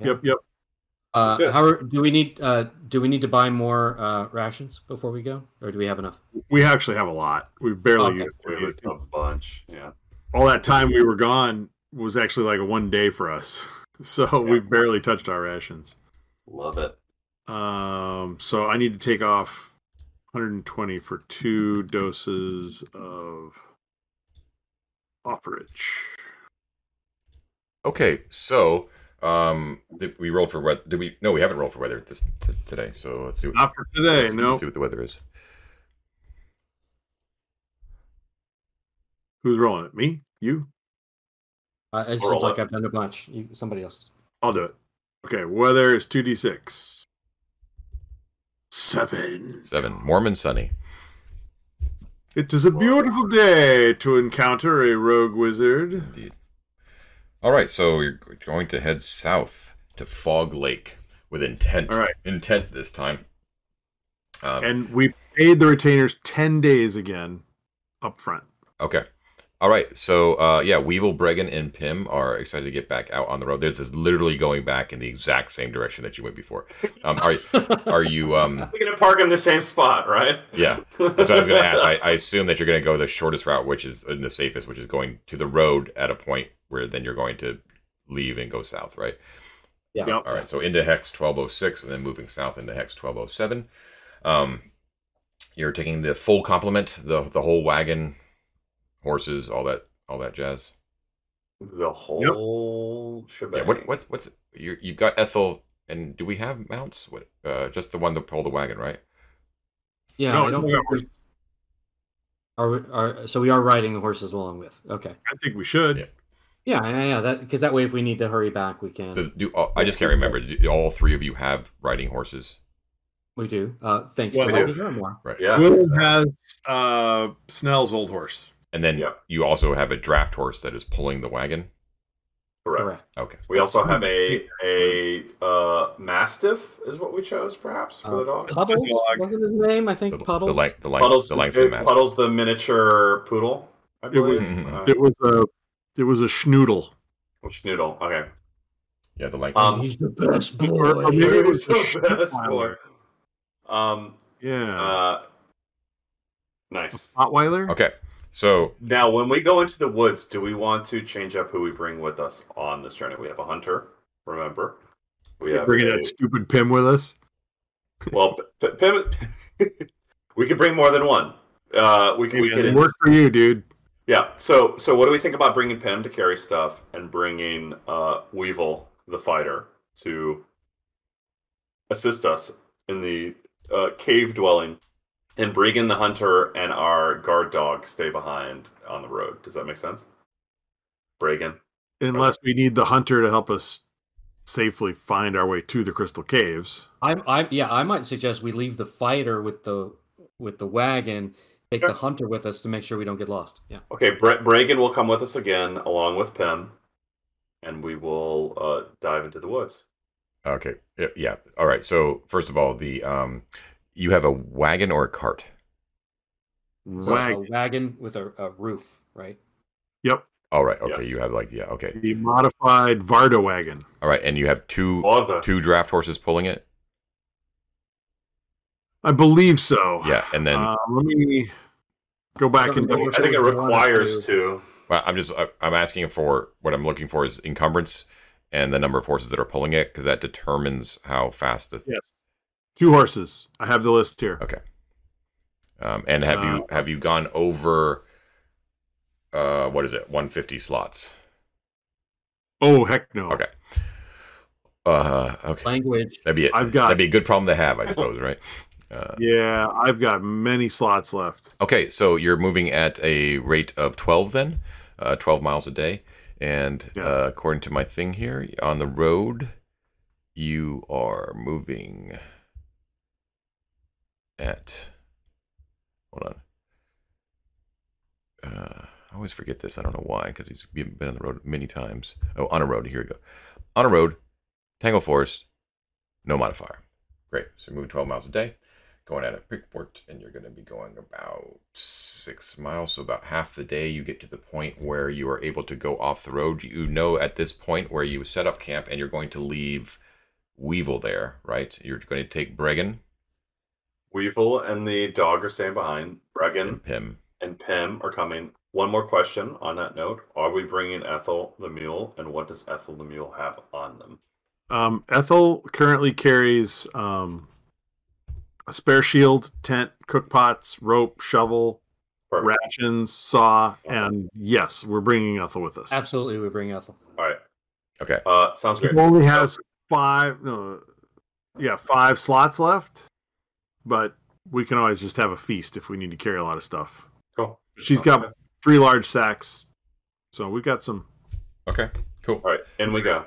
All right, so off you go, off into the forest again. This is around the same area where you know that that path was that led to Mother and the Baker's Dozen. Mm-hmm. Although you do not see any signs of an ambush laid across the track, nor do you see any signs of those women as you head southwards into the forest. Now I must roll. And I think our intent is to skirt. We don't want to engage with the Bakers, right? We're going straight past it to the cave. We're cave hunting. Okay. Yeah. So you do find that the easiest way is to actually go along that very small path that the only reason you're able to follow is because you've been along it before, so you're able to find it. So I assume that you're going to skirt, though, off that path in order to stay out of sight of anywhere near that. Yeah. Yeah, so we want to avoid them for now. In that case, you will you do have a chance of actually getting lost. But we brought a hunter. Also, we have our Carns. Oh, ho, ho, ho. In this hex? Yeah, we're in new territory though now, right? If we go off, If we go off the path, we did a Carns in every hex that we explored. I think you're probably right. We didn't explore this hex. We just did the path to the Baker's house. No, it's fine. It's fine because you did deep searches of both hexes, so you did uncover. We did. Yeah. Okay. At least these two, I know. Okay. Do you want to? So you got a hunter. So normally the chance would be 2 and 6 to get lost. Right. What's cool about having a hunter is that it becomes a 2 and 12 chance of getting lost. Having the cairns also reduces that by 1. So Bregan, using Gwillem's guidance upon where the cairns are, the markers are, it reduces the whole thing down to a 1 in 12 chance of actually getting lost. So very, very slim. So Gwillem, remember that these, and for those viewers out there who maybe just be not realizing it, that Weevil, Bregan, and Pim are all Gwillem's retainers. And the way I roll it is that when you're the one who has the retainers, you get to run them. So why don't you make the roll? Cannot wait. That scared me. That is a 10. A 10. Okay, great. I should switch to the overland map here. Let me just blow this up so folks can see where we're going. Oh, they've been on the way. I say, Bregan, Pim, it is so nice to see you both again. Happy to be aboard. Certainly, the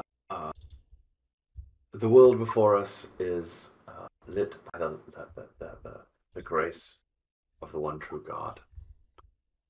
Well, you've treated us right so far. Been fed, paid. Haven't encountered anything really dangerous so far. We'll see. I don't know how I. What is your definition of perilous? By the way, just so we know. Why are you planning on putting us in peril?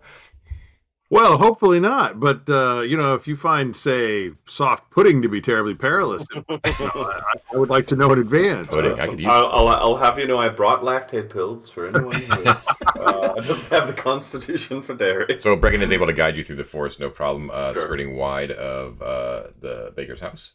and you find yourself in the next text over. Let's see. Well, actually, that would be 6, and then about 3, 9. So you could probably get to it actually at the very end of the day. All right, one moment, please. Reticulating splines. Off the road. 2 and 6. A little bit of this action right here.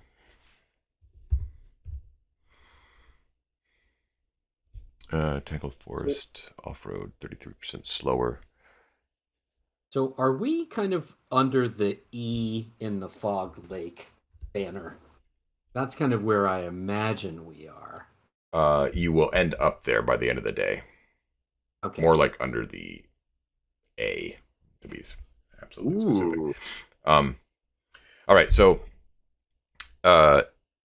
you enter into the area that surrounds the miles that kind of surround Fog Lake. So you kind of remember this from actually in Game World time. It was a couple weeks ago now. It was only a couple sessions ago, though, that near the end of the day, as the sun is actually setting in the west, the mists encroach upon you in the forest that you know are issuing forth from the depression in which Fog Lake itself sits. And as the lake dwindles down and fireflies start appearing in the air, you hear the booming croaks of the bog owls that sort of echo through the forest around you. And you know that you are nearing the Fog Lake.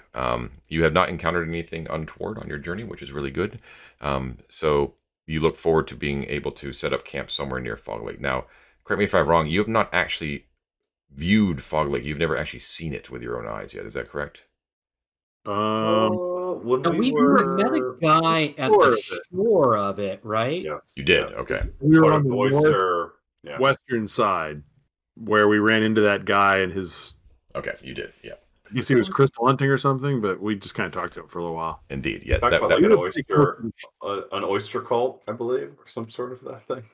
He was, well, it's a thing, so you should be aware. His name was Duncan Mudmerlo. Was his name. And he was the manservant of a person who's known as the Jolly Oistus. The Jolly Oistus Pollard, who is the nominal ruler of the woodcutters' encampment. Yeah, that's the guy. And he was panning for a rare substance called azoth that could only be distilled here upon the lakes of Fog Lake. He is not here, however, although you do see as you approach the brink, looking out over the Fog Lake, which you don't see spread out before you because it is so foggy, of course, but the walls that form the barrier, that form the protective area around the lake itself are pocketed with a number of different man-sized caves, like large enough to stand in. Right. And we had been in one of those before. Yeah, and you had seen actually those russet-shaped, russet-colored crystals that seem to be in the back of them. And I can't remember if Duncan told you, but we'll say he did, that it is these crystals that are actually extremely fragile, that actually they decay into like a slushy, gravelly mud shortly after reaching their full size, that is then able to be distilled into this a particularly dangerous drug, azoth, which his master seems to be addicted to. We have drugs. He was panning.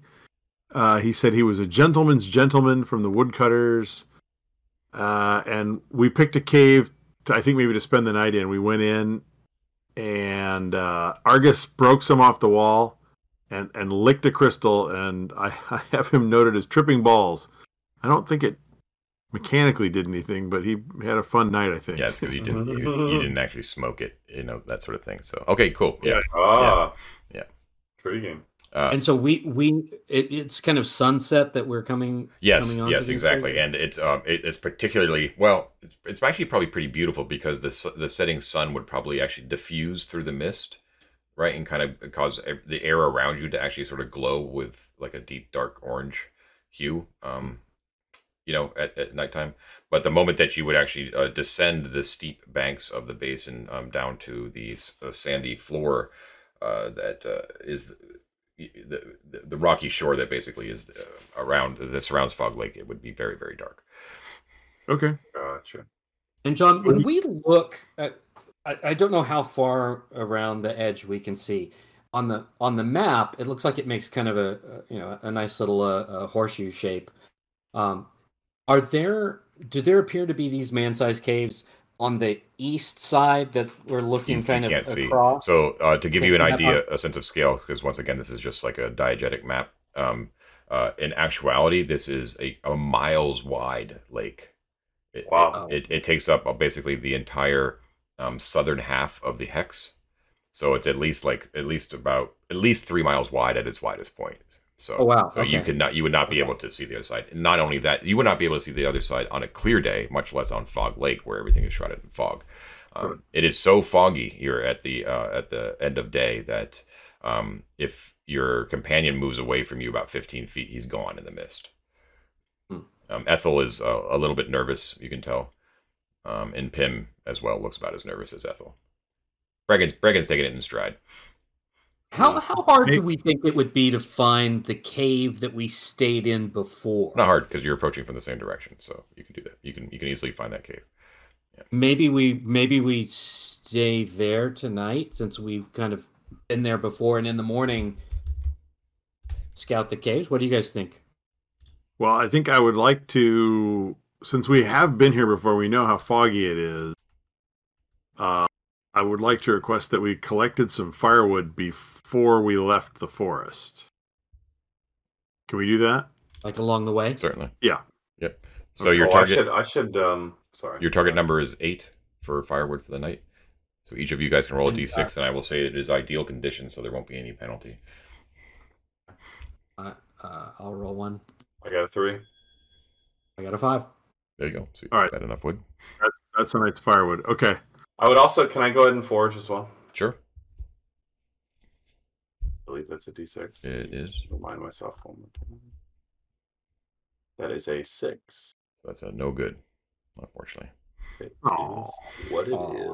So as far as staying in the same cave goes, I mean, I don't see any particular reason not to.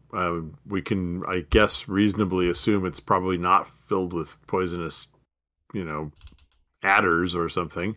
I mean, there might be new ones, but at least we know there exactly. weren't ones there once. Right, yeah. On the other hand, I don't see any point in spending a lot of effort hunting for it in the fog. If we can't find it, no point in staggering around all night getting exhausted trying to find it. I'm telling you can find the cave. Like you're Okay, then why not? Yeah. Sure. Yeah. We're old friends, us cave. All right. Before we bed down for the night, because my whole person only lasts for 24 hours, I'm going to tell the tale of a rapscallion bar in Castle Brackenwald I once attended, wherein the youth were quite fond of something they called planking. And I'm going to suggest that if anyone would be a willing participant, I can turn them into something stronger than the rawest iron, and we can test them out as such. Nice. And I'm going to cast Hold Person on them if anyone wants to. Volunteers? Anyone? Volunteers? Anyone? Does this count as peril? I'm not sure. I'm getting paid enough. How long does this last? Halifax, my friend, I will dispel it as soon as we have. This whole person lasts for more than 4 hours. Have fun. All right. Let's see what you can do. We're gonna turn him into a bench.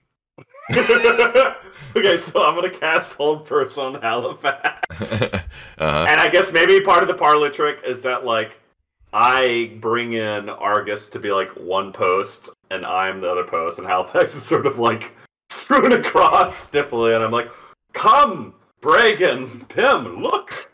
God. Put your cup upon, dear Halifax. Yes, Wait, can I try to resist it? Because I'd love to try to resist it, and then just fake it if I can. That'd be very funny. Do it. Yeah. Old Halifax hinge. It is a -2 saving throw, save versus paralysis. So let's see what that roll is. Okay, so my paralysis roll. Wait. Is this magic of fairy origin? You've been talking a lot of. Listen, your moon sign. That's for me to know and you to find out, my friend. Barry, Friar, Fury, Yeah. Well, I guess if my save ends up having an extra +2, we'll know your secrets. As I have a +2 against fairy. there we go. But I shall roll. My save against paralysis and petrification is a 14. So I'm trying to roll above that. Yep, right? hit it or above. Oh, so close. You sure it's not fairy? It's a 13. It's not, unfortunately, my friend. Yeah. You are the stiffest of boards. Okay, so I invite Pim to stand on top of you, and then we go to they're now starting to question already who their employer is. You do that light as a feather, stiff as a board, light as a feather, stiff as a board thing. Okay, so does everyone have a bedroll and a tent? Yes. I believe we all bought that as part of our company goods, although Ted is actually the one. Yeah, Halifax is carrying on his person a tent and a bedroll. I am not carrying that on my person, so either I do not have it, or I thought we had it on Ethel. Did you not say There's that? one tent on Ethel. But I think that Hallie was carrying one, right? Yeah. Hallie has one in his. We have 2 tents. It occurs to me that we do not have tents for the we left the tents behind for the retainers. Okay. They do exist. They're on the wagon. Can I ask, is it necessary to have a tent when we're in a cave if the benefit of the tent is to protect us from with the weather? That's a good point. Yeah, that's fine. All right, so you guys don't need to make con checks, and you're able to get a good night's rest. I don't think any of you guys were hurt. Obviously not. My feelings are kind of hurt when you turned me into a plank. Listen, you volunteered, all right, buddy? You can retcon having the tents on Ethel if Ethel can handle the additional burden. Yep, I'll remove one from the wagon and put it on Ethel. All right, let's see what the morning weather brings here at Fog Lake. I'll roll it 2d6. Yep. 4. 4. Okay. Windy and cloudy day. So here at Foggy Lake, I'll actually say it's sort of a dull day, and the fog is resistant to being lifted in the morning because of the way that the lake is situated. But it is a windy day, so it does actually, in passes, sort of like whips away the fog and sort of reveals Fog Lake in the overcast day briefly. And you can just see like the shimmering gray water that's just slowly laps up on the beach quietly off into the distance. It's so vast that it looks like you're on the edge of like the ocean. For all you know, you've never seen it, but you never thought that you could see so much water in one place. But nevertheless, and then like a second later, it's like the fog just rolls right back in and covers the whole thing. It does reveal though the shoreline as well, and you can see that off to the northwest there is a place where where there is water that actually flows down and into a gigantic pit, like straight down into the earth. I don't remember if you were. Well, that sounds. I have to go investigate a pit full of water. Come on. Is that loud? It's got to be loud, right? If water's like rushing, it would be like a waterfall sound. Yeah, that's probably true. Actually, yeah. We'll say it's like some distance away, but you manage to you can catch sight of it, sort of like way off in the distance, sort of thing. Like one of those toilets that's constantly running. Yeah, exactly. Yeah. I know. There's one other thing. Like Halifax thinking. Like we're in. There are a bunch of other caves around us where we are, right? Okay, so he knows that we're hunting a person that may have been hanging out and hiding out in these caves for a while. He'd want to get up early and just hang out in the mouth of the cave and listen carefully, because if somebody was hiding out in these caves for a while, people have morning routines, right? Right. They're going to go out they're going to go out and get water to cook with, or they're going to leave their cave to go pee, or something. And so kind of just go like hang out at the mouth of the cave and watch and listen for any signs, any sounds of like pots clanking, like somebody getting water for the day. Okay. Or watching figures in the mist. Sure. Why don't you roll me a listen check? Okay. Listen is that's a D6, right? I will do this. Boom. That's probably not good. That's a 5. Yep. So there, you do hear like a lot of noise, like general sounds of the forest around you in the morning, but nothing that appears to be any sort of sentient creatures activity. You don't know how much It's interesting because the natural bowl shape of the depression in which the lake sits actually creates, and I don't know if the fog would do this, but I'm saying it does. It distorts sound in a manner that there's like constant echoing. So you're never able to kind of pinpoint where sound is actually coming from. Okay. Fair enough. Cool. Well, sorry, go ahead. Yeah, I was just going to say, so not hearing anybody else pee, he goes in peace. Okay, great. You guys hear the sound of peeing come from all directions. Cool. Bodily functions are very important and neglected in D&D. I just have to say that. This is very true. All right, well, sparing any sightings that seem suspicious, I think we should make our way to the pit of water, and on the way, obviously, like, keeping an eye out as we pass caves and other things like that. But cool. All right, so it doesn't take you that long, just a few minutes as you kind of make your way along. Your footsteps sort of shift along the loose rock here against the water. You can hear it gently lapping up against the shore. And you approach what appears to be water that is running out of a break in the basin wall itself, and actually before it reaches the lake, actually pours down into this gigantic pit that is approximately roughly about 30 feet wide. So it's like this mist is sort of kind of coming up out of the hole itself. Quite loud though. But this is much smaller than like Longshanks Falls, where you appeared out of the door, right? That was like a Niagara sort of fall. This is only about 15 feet wide or so.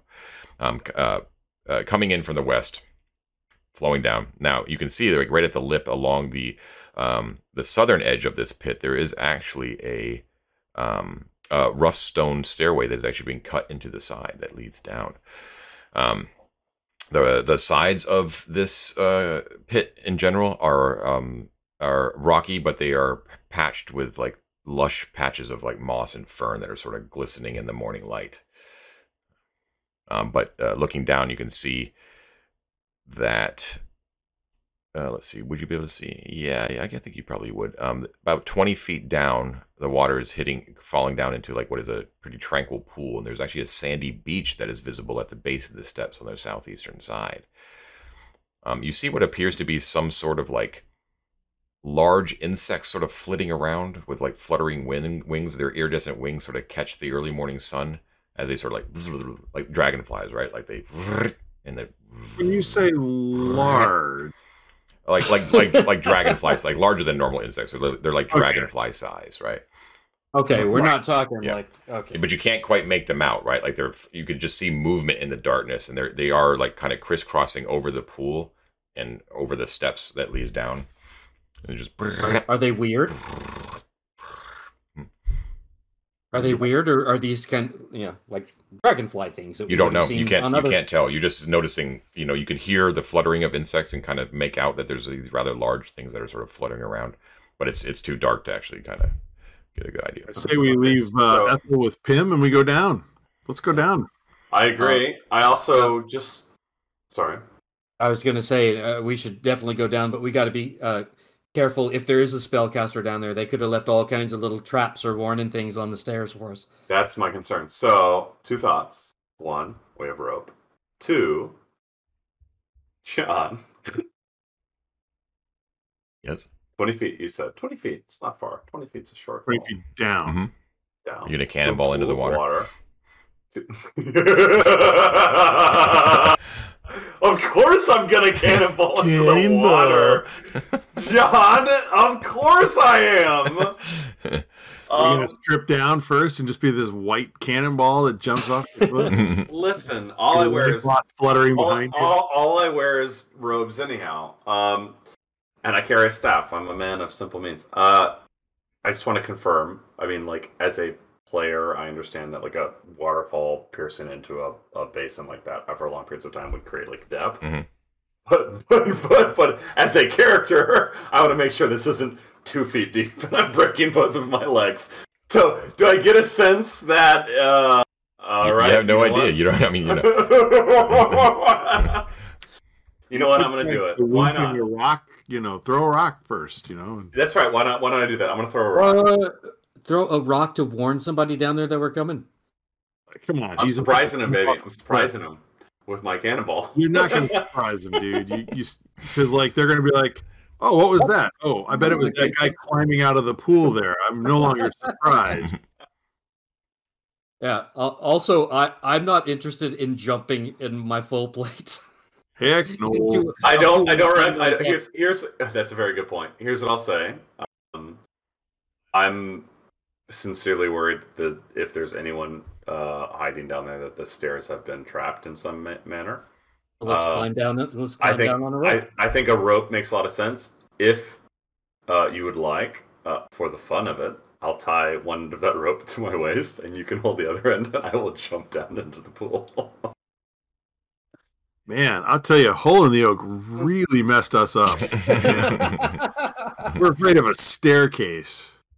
Just saying, I think it's a fun idea. I can create a little zip line for you guys. You can we could do a real anyway, we don't have to do that, but I think it'd be fun. Okay, so what's the plan? What do you guys want to do? I want to go down the stairs. I don't think there's traps on the stairs. Can we check those stairs for some traps? Can we poke them a bit? Sure. Well, yeah, I mean, you don't want to slip. I'll tell you what. I'll go down first. I got my shield, and I'll use the butt of my spear to tap and test the stair ahead of me. Okay, so it appears to be stone. It's cut stone. It's rough. It does descend down into darkness. There's only a very small pool of light that penetrates the hole and like is illuminating what appears to be just like the pool, and you can kind of see like and also the sandy beach that sort of fronts it on the southeastern side. However, the stairway basically goes down into darkness and avoids that beam of sunlight, which is cloudy at best, anyways, because it's a windy, cloudy day. Now, when I get to a point where I can't really see what I'm doing, I'll call up and I'll say, "Do we have a lantern?" I have a lantern. You got a lantern. I mean, I can light a torch, but if you got a lantern right there, do the lantern because he can use his shield to kind of like shield the light so that it's down and not just shining. Okay, mark off a pint, a flask of oil. Are you carrying that yourself? Yeah, I have one flask of oil with me. Who's carrying it? Halifax. The rest is on Ethel. But wait, do we have Ethel's not carrying any oil.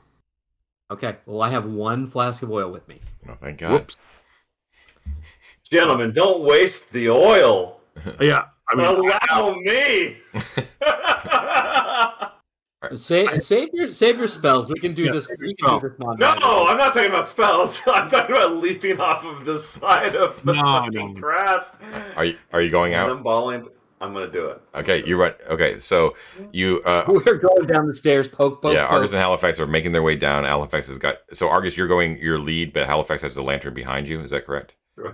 Since he's only got one flask of oil, I'm going to say, "Oh, don't waste your oil. I'll pull out a torch." And don't we have a guy to carry? Don't we have a torchbearer? Yes, you do. You left him at the top. I mean, we can bring. I say, Pim, join them, Pim. Also, we have Bragan, who again has a bow. And I think it would make sense in a scenario like this that I tell them to train their bow as far as they can see at the bottom of the pit in case something goes awry. That's a good point. Yeah, if they're at the top. And should it not follow us when we call for them to come our way? So Bragan at the top with a bow, watching Ethel. Mm-hmm. Him holding a torch, right behind Halifax. Yes. Halifax, me. Okay. And then Jumper loincloth here. Okay. All right. So Pim's torch. I need you to mark off a torch. Okay. And then all right. So that lights up. And then you guys are about to make your way down. Then Gwilym's like, and you say anything, or you just sort of like quietly, just sort of like, I'm gone, fools, and just jump. I do a revelator before I jump, silent to myself. Mhm. And here's what I actually do. I turn to Pim and Bregan, and I do one of these. And I sort of do it back. Yeah, awesome. Right, and you're like, no, and he just disappears, and you see his body go right past you, and then did you have that third character rolled up already? You splash into the waters, and it is not 2 feet deep, so you I figured as much. And you go down in. Cold though, so cold. Sure. And you burst out of the water. It's super loud. You're like, your white tonsured form, and you can feel like the weight of your cloak and all your gear, like basically pulling you, holding you down. But you can swim, so it's not a big deal. And you see that indeed there you are in a large cavern that is dominated by this tranquil pool. The pool itself appears to be about 20 feet east to west, 25 north to south. It's very rough, and along the southeastern part is this sandy beach. Now you can see that on the northwestern side, that there appears to be a small opening about 4 feet wide. Looks natural, like a natural opening in the cavern, and you could swear that as you're getting your bearings, your eyes are adjusting, and you're sort of like treading water, just kind of like looking around, that to the northwest there in that cavern, you see something scuttle away, and you could think that you can hear like what sounds like leather or like leather boots, like on stone, like echoing through. And then looking over at the beach, which is on the opposite side, so you kind of turn around in the water and sort of look to the southeast. You can see that there is a corridor that heads off to the east about 5 feet wide. It is another natural chamber, and there is some sort of glow coming from there that is actually pulsing between a purple and orange. It's like between those two colors. It doesn't make that sound, but it phases. And is there any correlation between that and the terminus of the stairwell that I can tell? What do you mean correlation? That's okay. So one direction, 4x4 passage with the suspect potentially. Other direction, beach. Beyond that is a pulsing light in another corridor. Yeah. Yes. Mm-hmm. Where do I see the stairs sort of terminate? Does it end? Yeah. So it actually ends on that beach. So the stairway will end on the very southern part of that beach.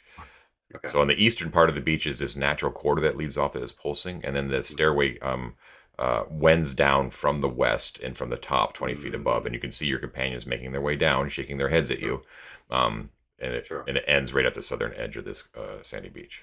Right. Perfect. I have one more curiosity. Mm. I'm going to kind of look. You promise? You're done after that. Okay. Listen. I'm going to smugly look at Halifax. Oh boy. Argus, as if they are just the most cowardly city folk I've ever seen. Have they ever even stepped foot at Dolmenwood before? And sort of do a backstroke for a second, but I would like to dive into the water, open my eyes, and see if I perceive anything under the water itself in terms of other passages, in terms of items that may have fallen down there that are shining to the light that is trickling down, etc., etc. Mm-hmm. I'm going to do a quick search under the water to passages, items, etc., etc. Like I said. What color are the tentacles that reach out? Are there? I know, right? Or are there animal bones? Did someone did what I mean? So you get my point. Like anything that may be in there. Yep. So you go down and you kind of look under. Luckily, there's just enough sunlight to kind of get a bead that you can feel that there is actually. First thing you notice is there is a slight current here. You're not directly underneath. Interesting. You're not here. You're not directly underneath the waterfall itself, obviously, but there's a current that is running to the northeast, and when you sort of judge that and kind of look in that direction, you can see that underwater there is a 10-foot wide tunnel that leads down from the northeast corner of the pool's base. Amazing. Okay. Amazing. Now, what you see down there actually is you see, and this is what else is happening well, we'll go back to Argus and Halifax. As you are making your way down, these strange insect things actually come up to you, and you realize that they actually have human-like faces. Oh no, Yes. no! Some of them are wearing. You doubted me for jumping in the water. All I'm saying is, some of them are wearing little tweed jackets. Some of them actually have like amazing. compound eyes, like flies, set in human faces, and they approach you and they laugh maniacally in your face. At the same time, Gwillem is underneath the water, and he sees these same creatures, all of the varying colors of the rainbow. Each of them seem to be, a single color. That there are actually some under the water, and they are like kind of floating in the water, and they're actually attached to the there's actually rocks on the bottom of the pool itself near that entrance, that 10 feet of water, and they're actually there, and they're sitting there. Some of them actually have their legs crossed as if they're just sort of relaxing genteelly, you know what I mean? And they're languidly chewing some sort of weed. You can actually see like little fronds of weed like coming, like kind of sticking out there, like their tiny little mouths. And they sort of look up at you, and they just sort of smile. And they have like you can see like green stuff like caught in their teeth. This is underwater, right? Yes, and you're like, what the fuck is that? So when I see that, can I sort of like, in a friendly way, kind of wave at them and smile? Yeah, and they sort of do like the mermaid thing. They're like, yeah. and like little bubbles of air like escape from their lips. And it appears that you are dealing with malicious beings known as sprites. Delicious sprites. Malicious is a particular term. Yes. Don't truck with the Fae. We'll find out what happens with this little kind of next time as we have reached the end of our episode.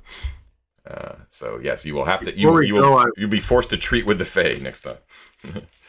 I was inspired to write a little limerick based on Gwillem jumping off the cliff. Oh wow! I can't wait. Let's hear it. There once was a man named Gwillem who jumped off a cliff for a swillem.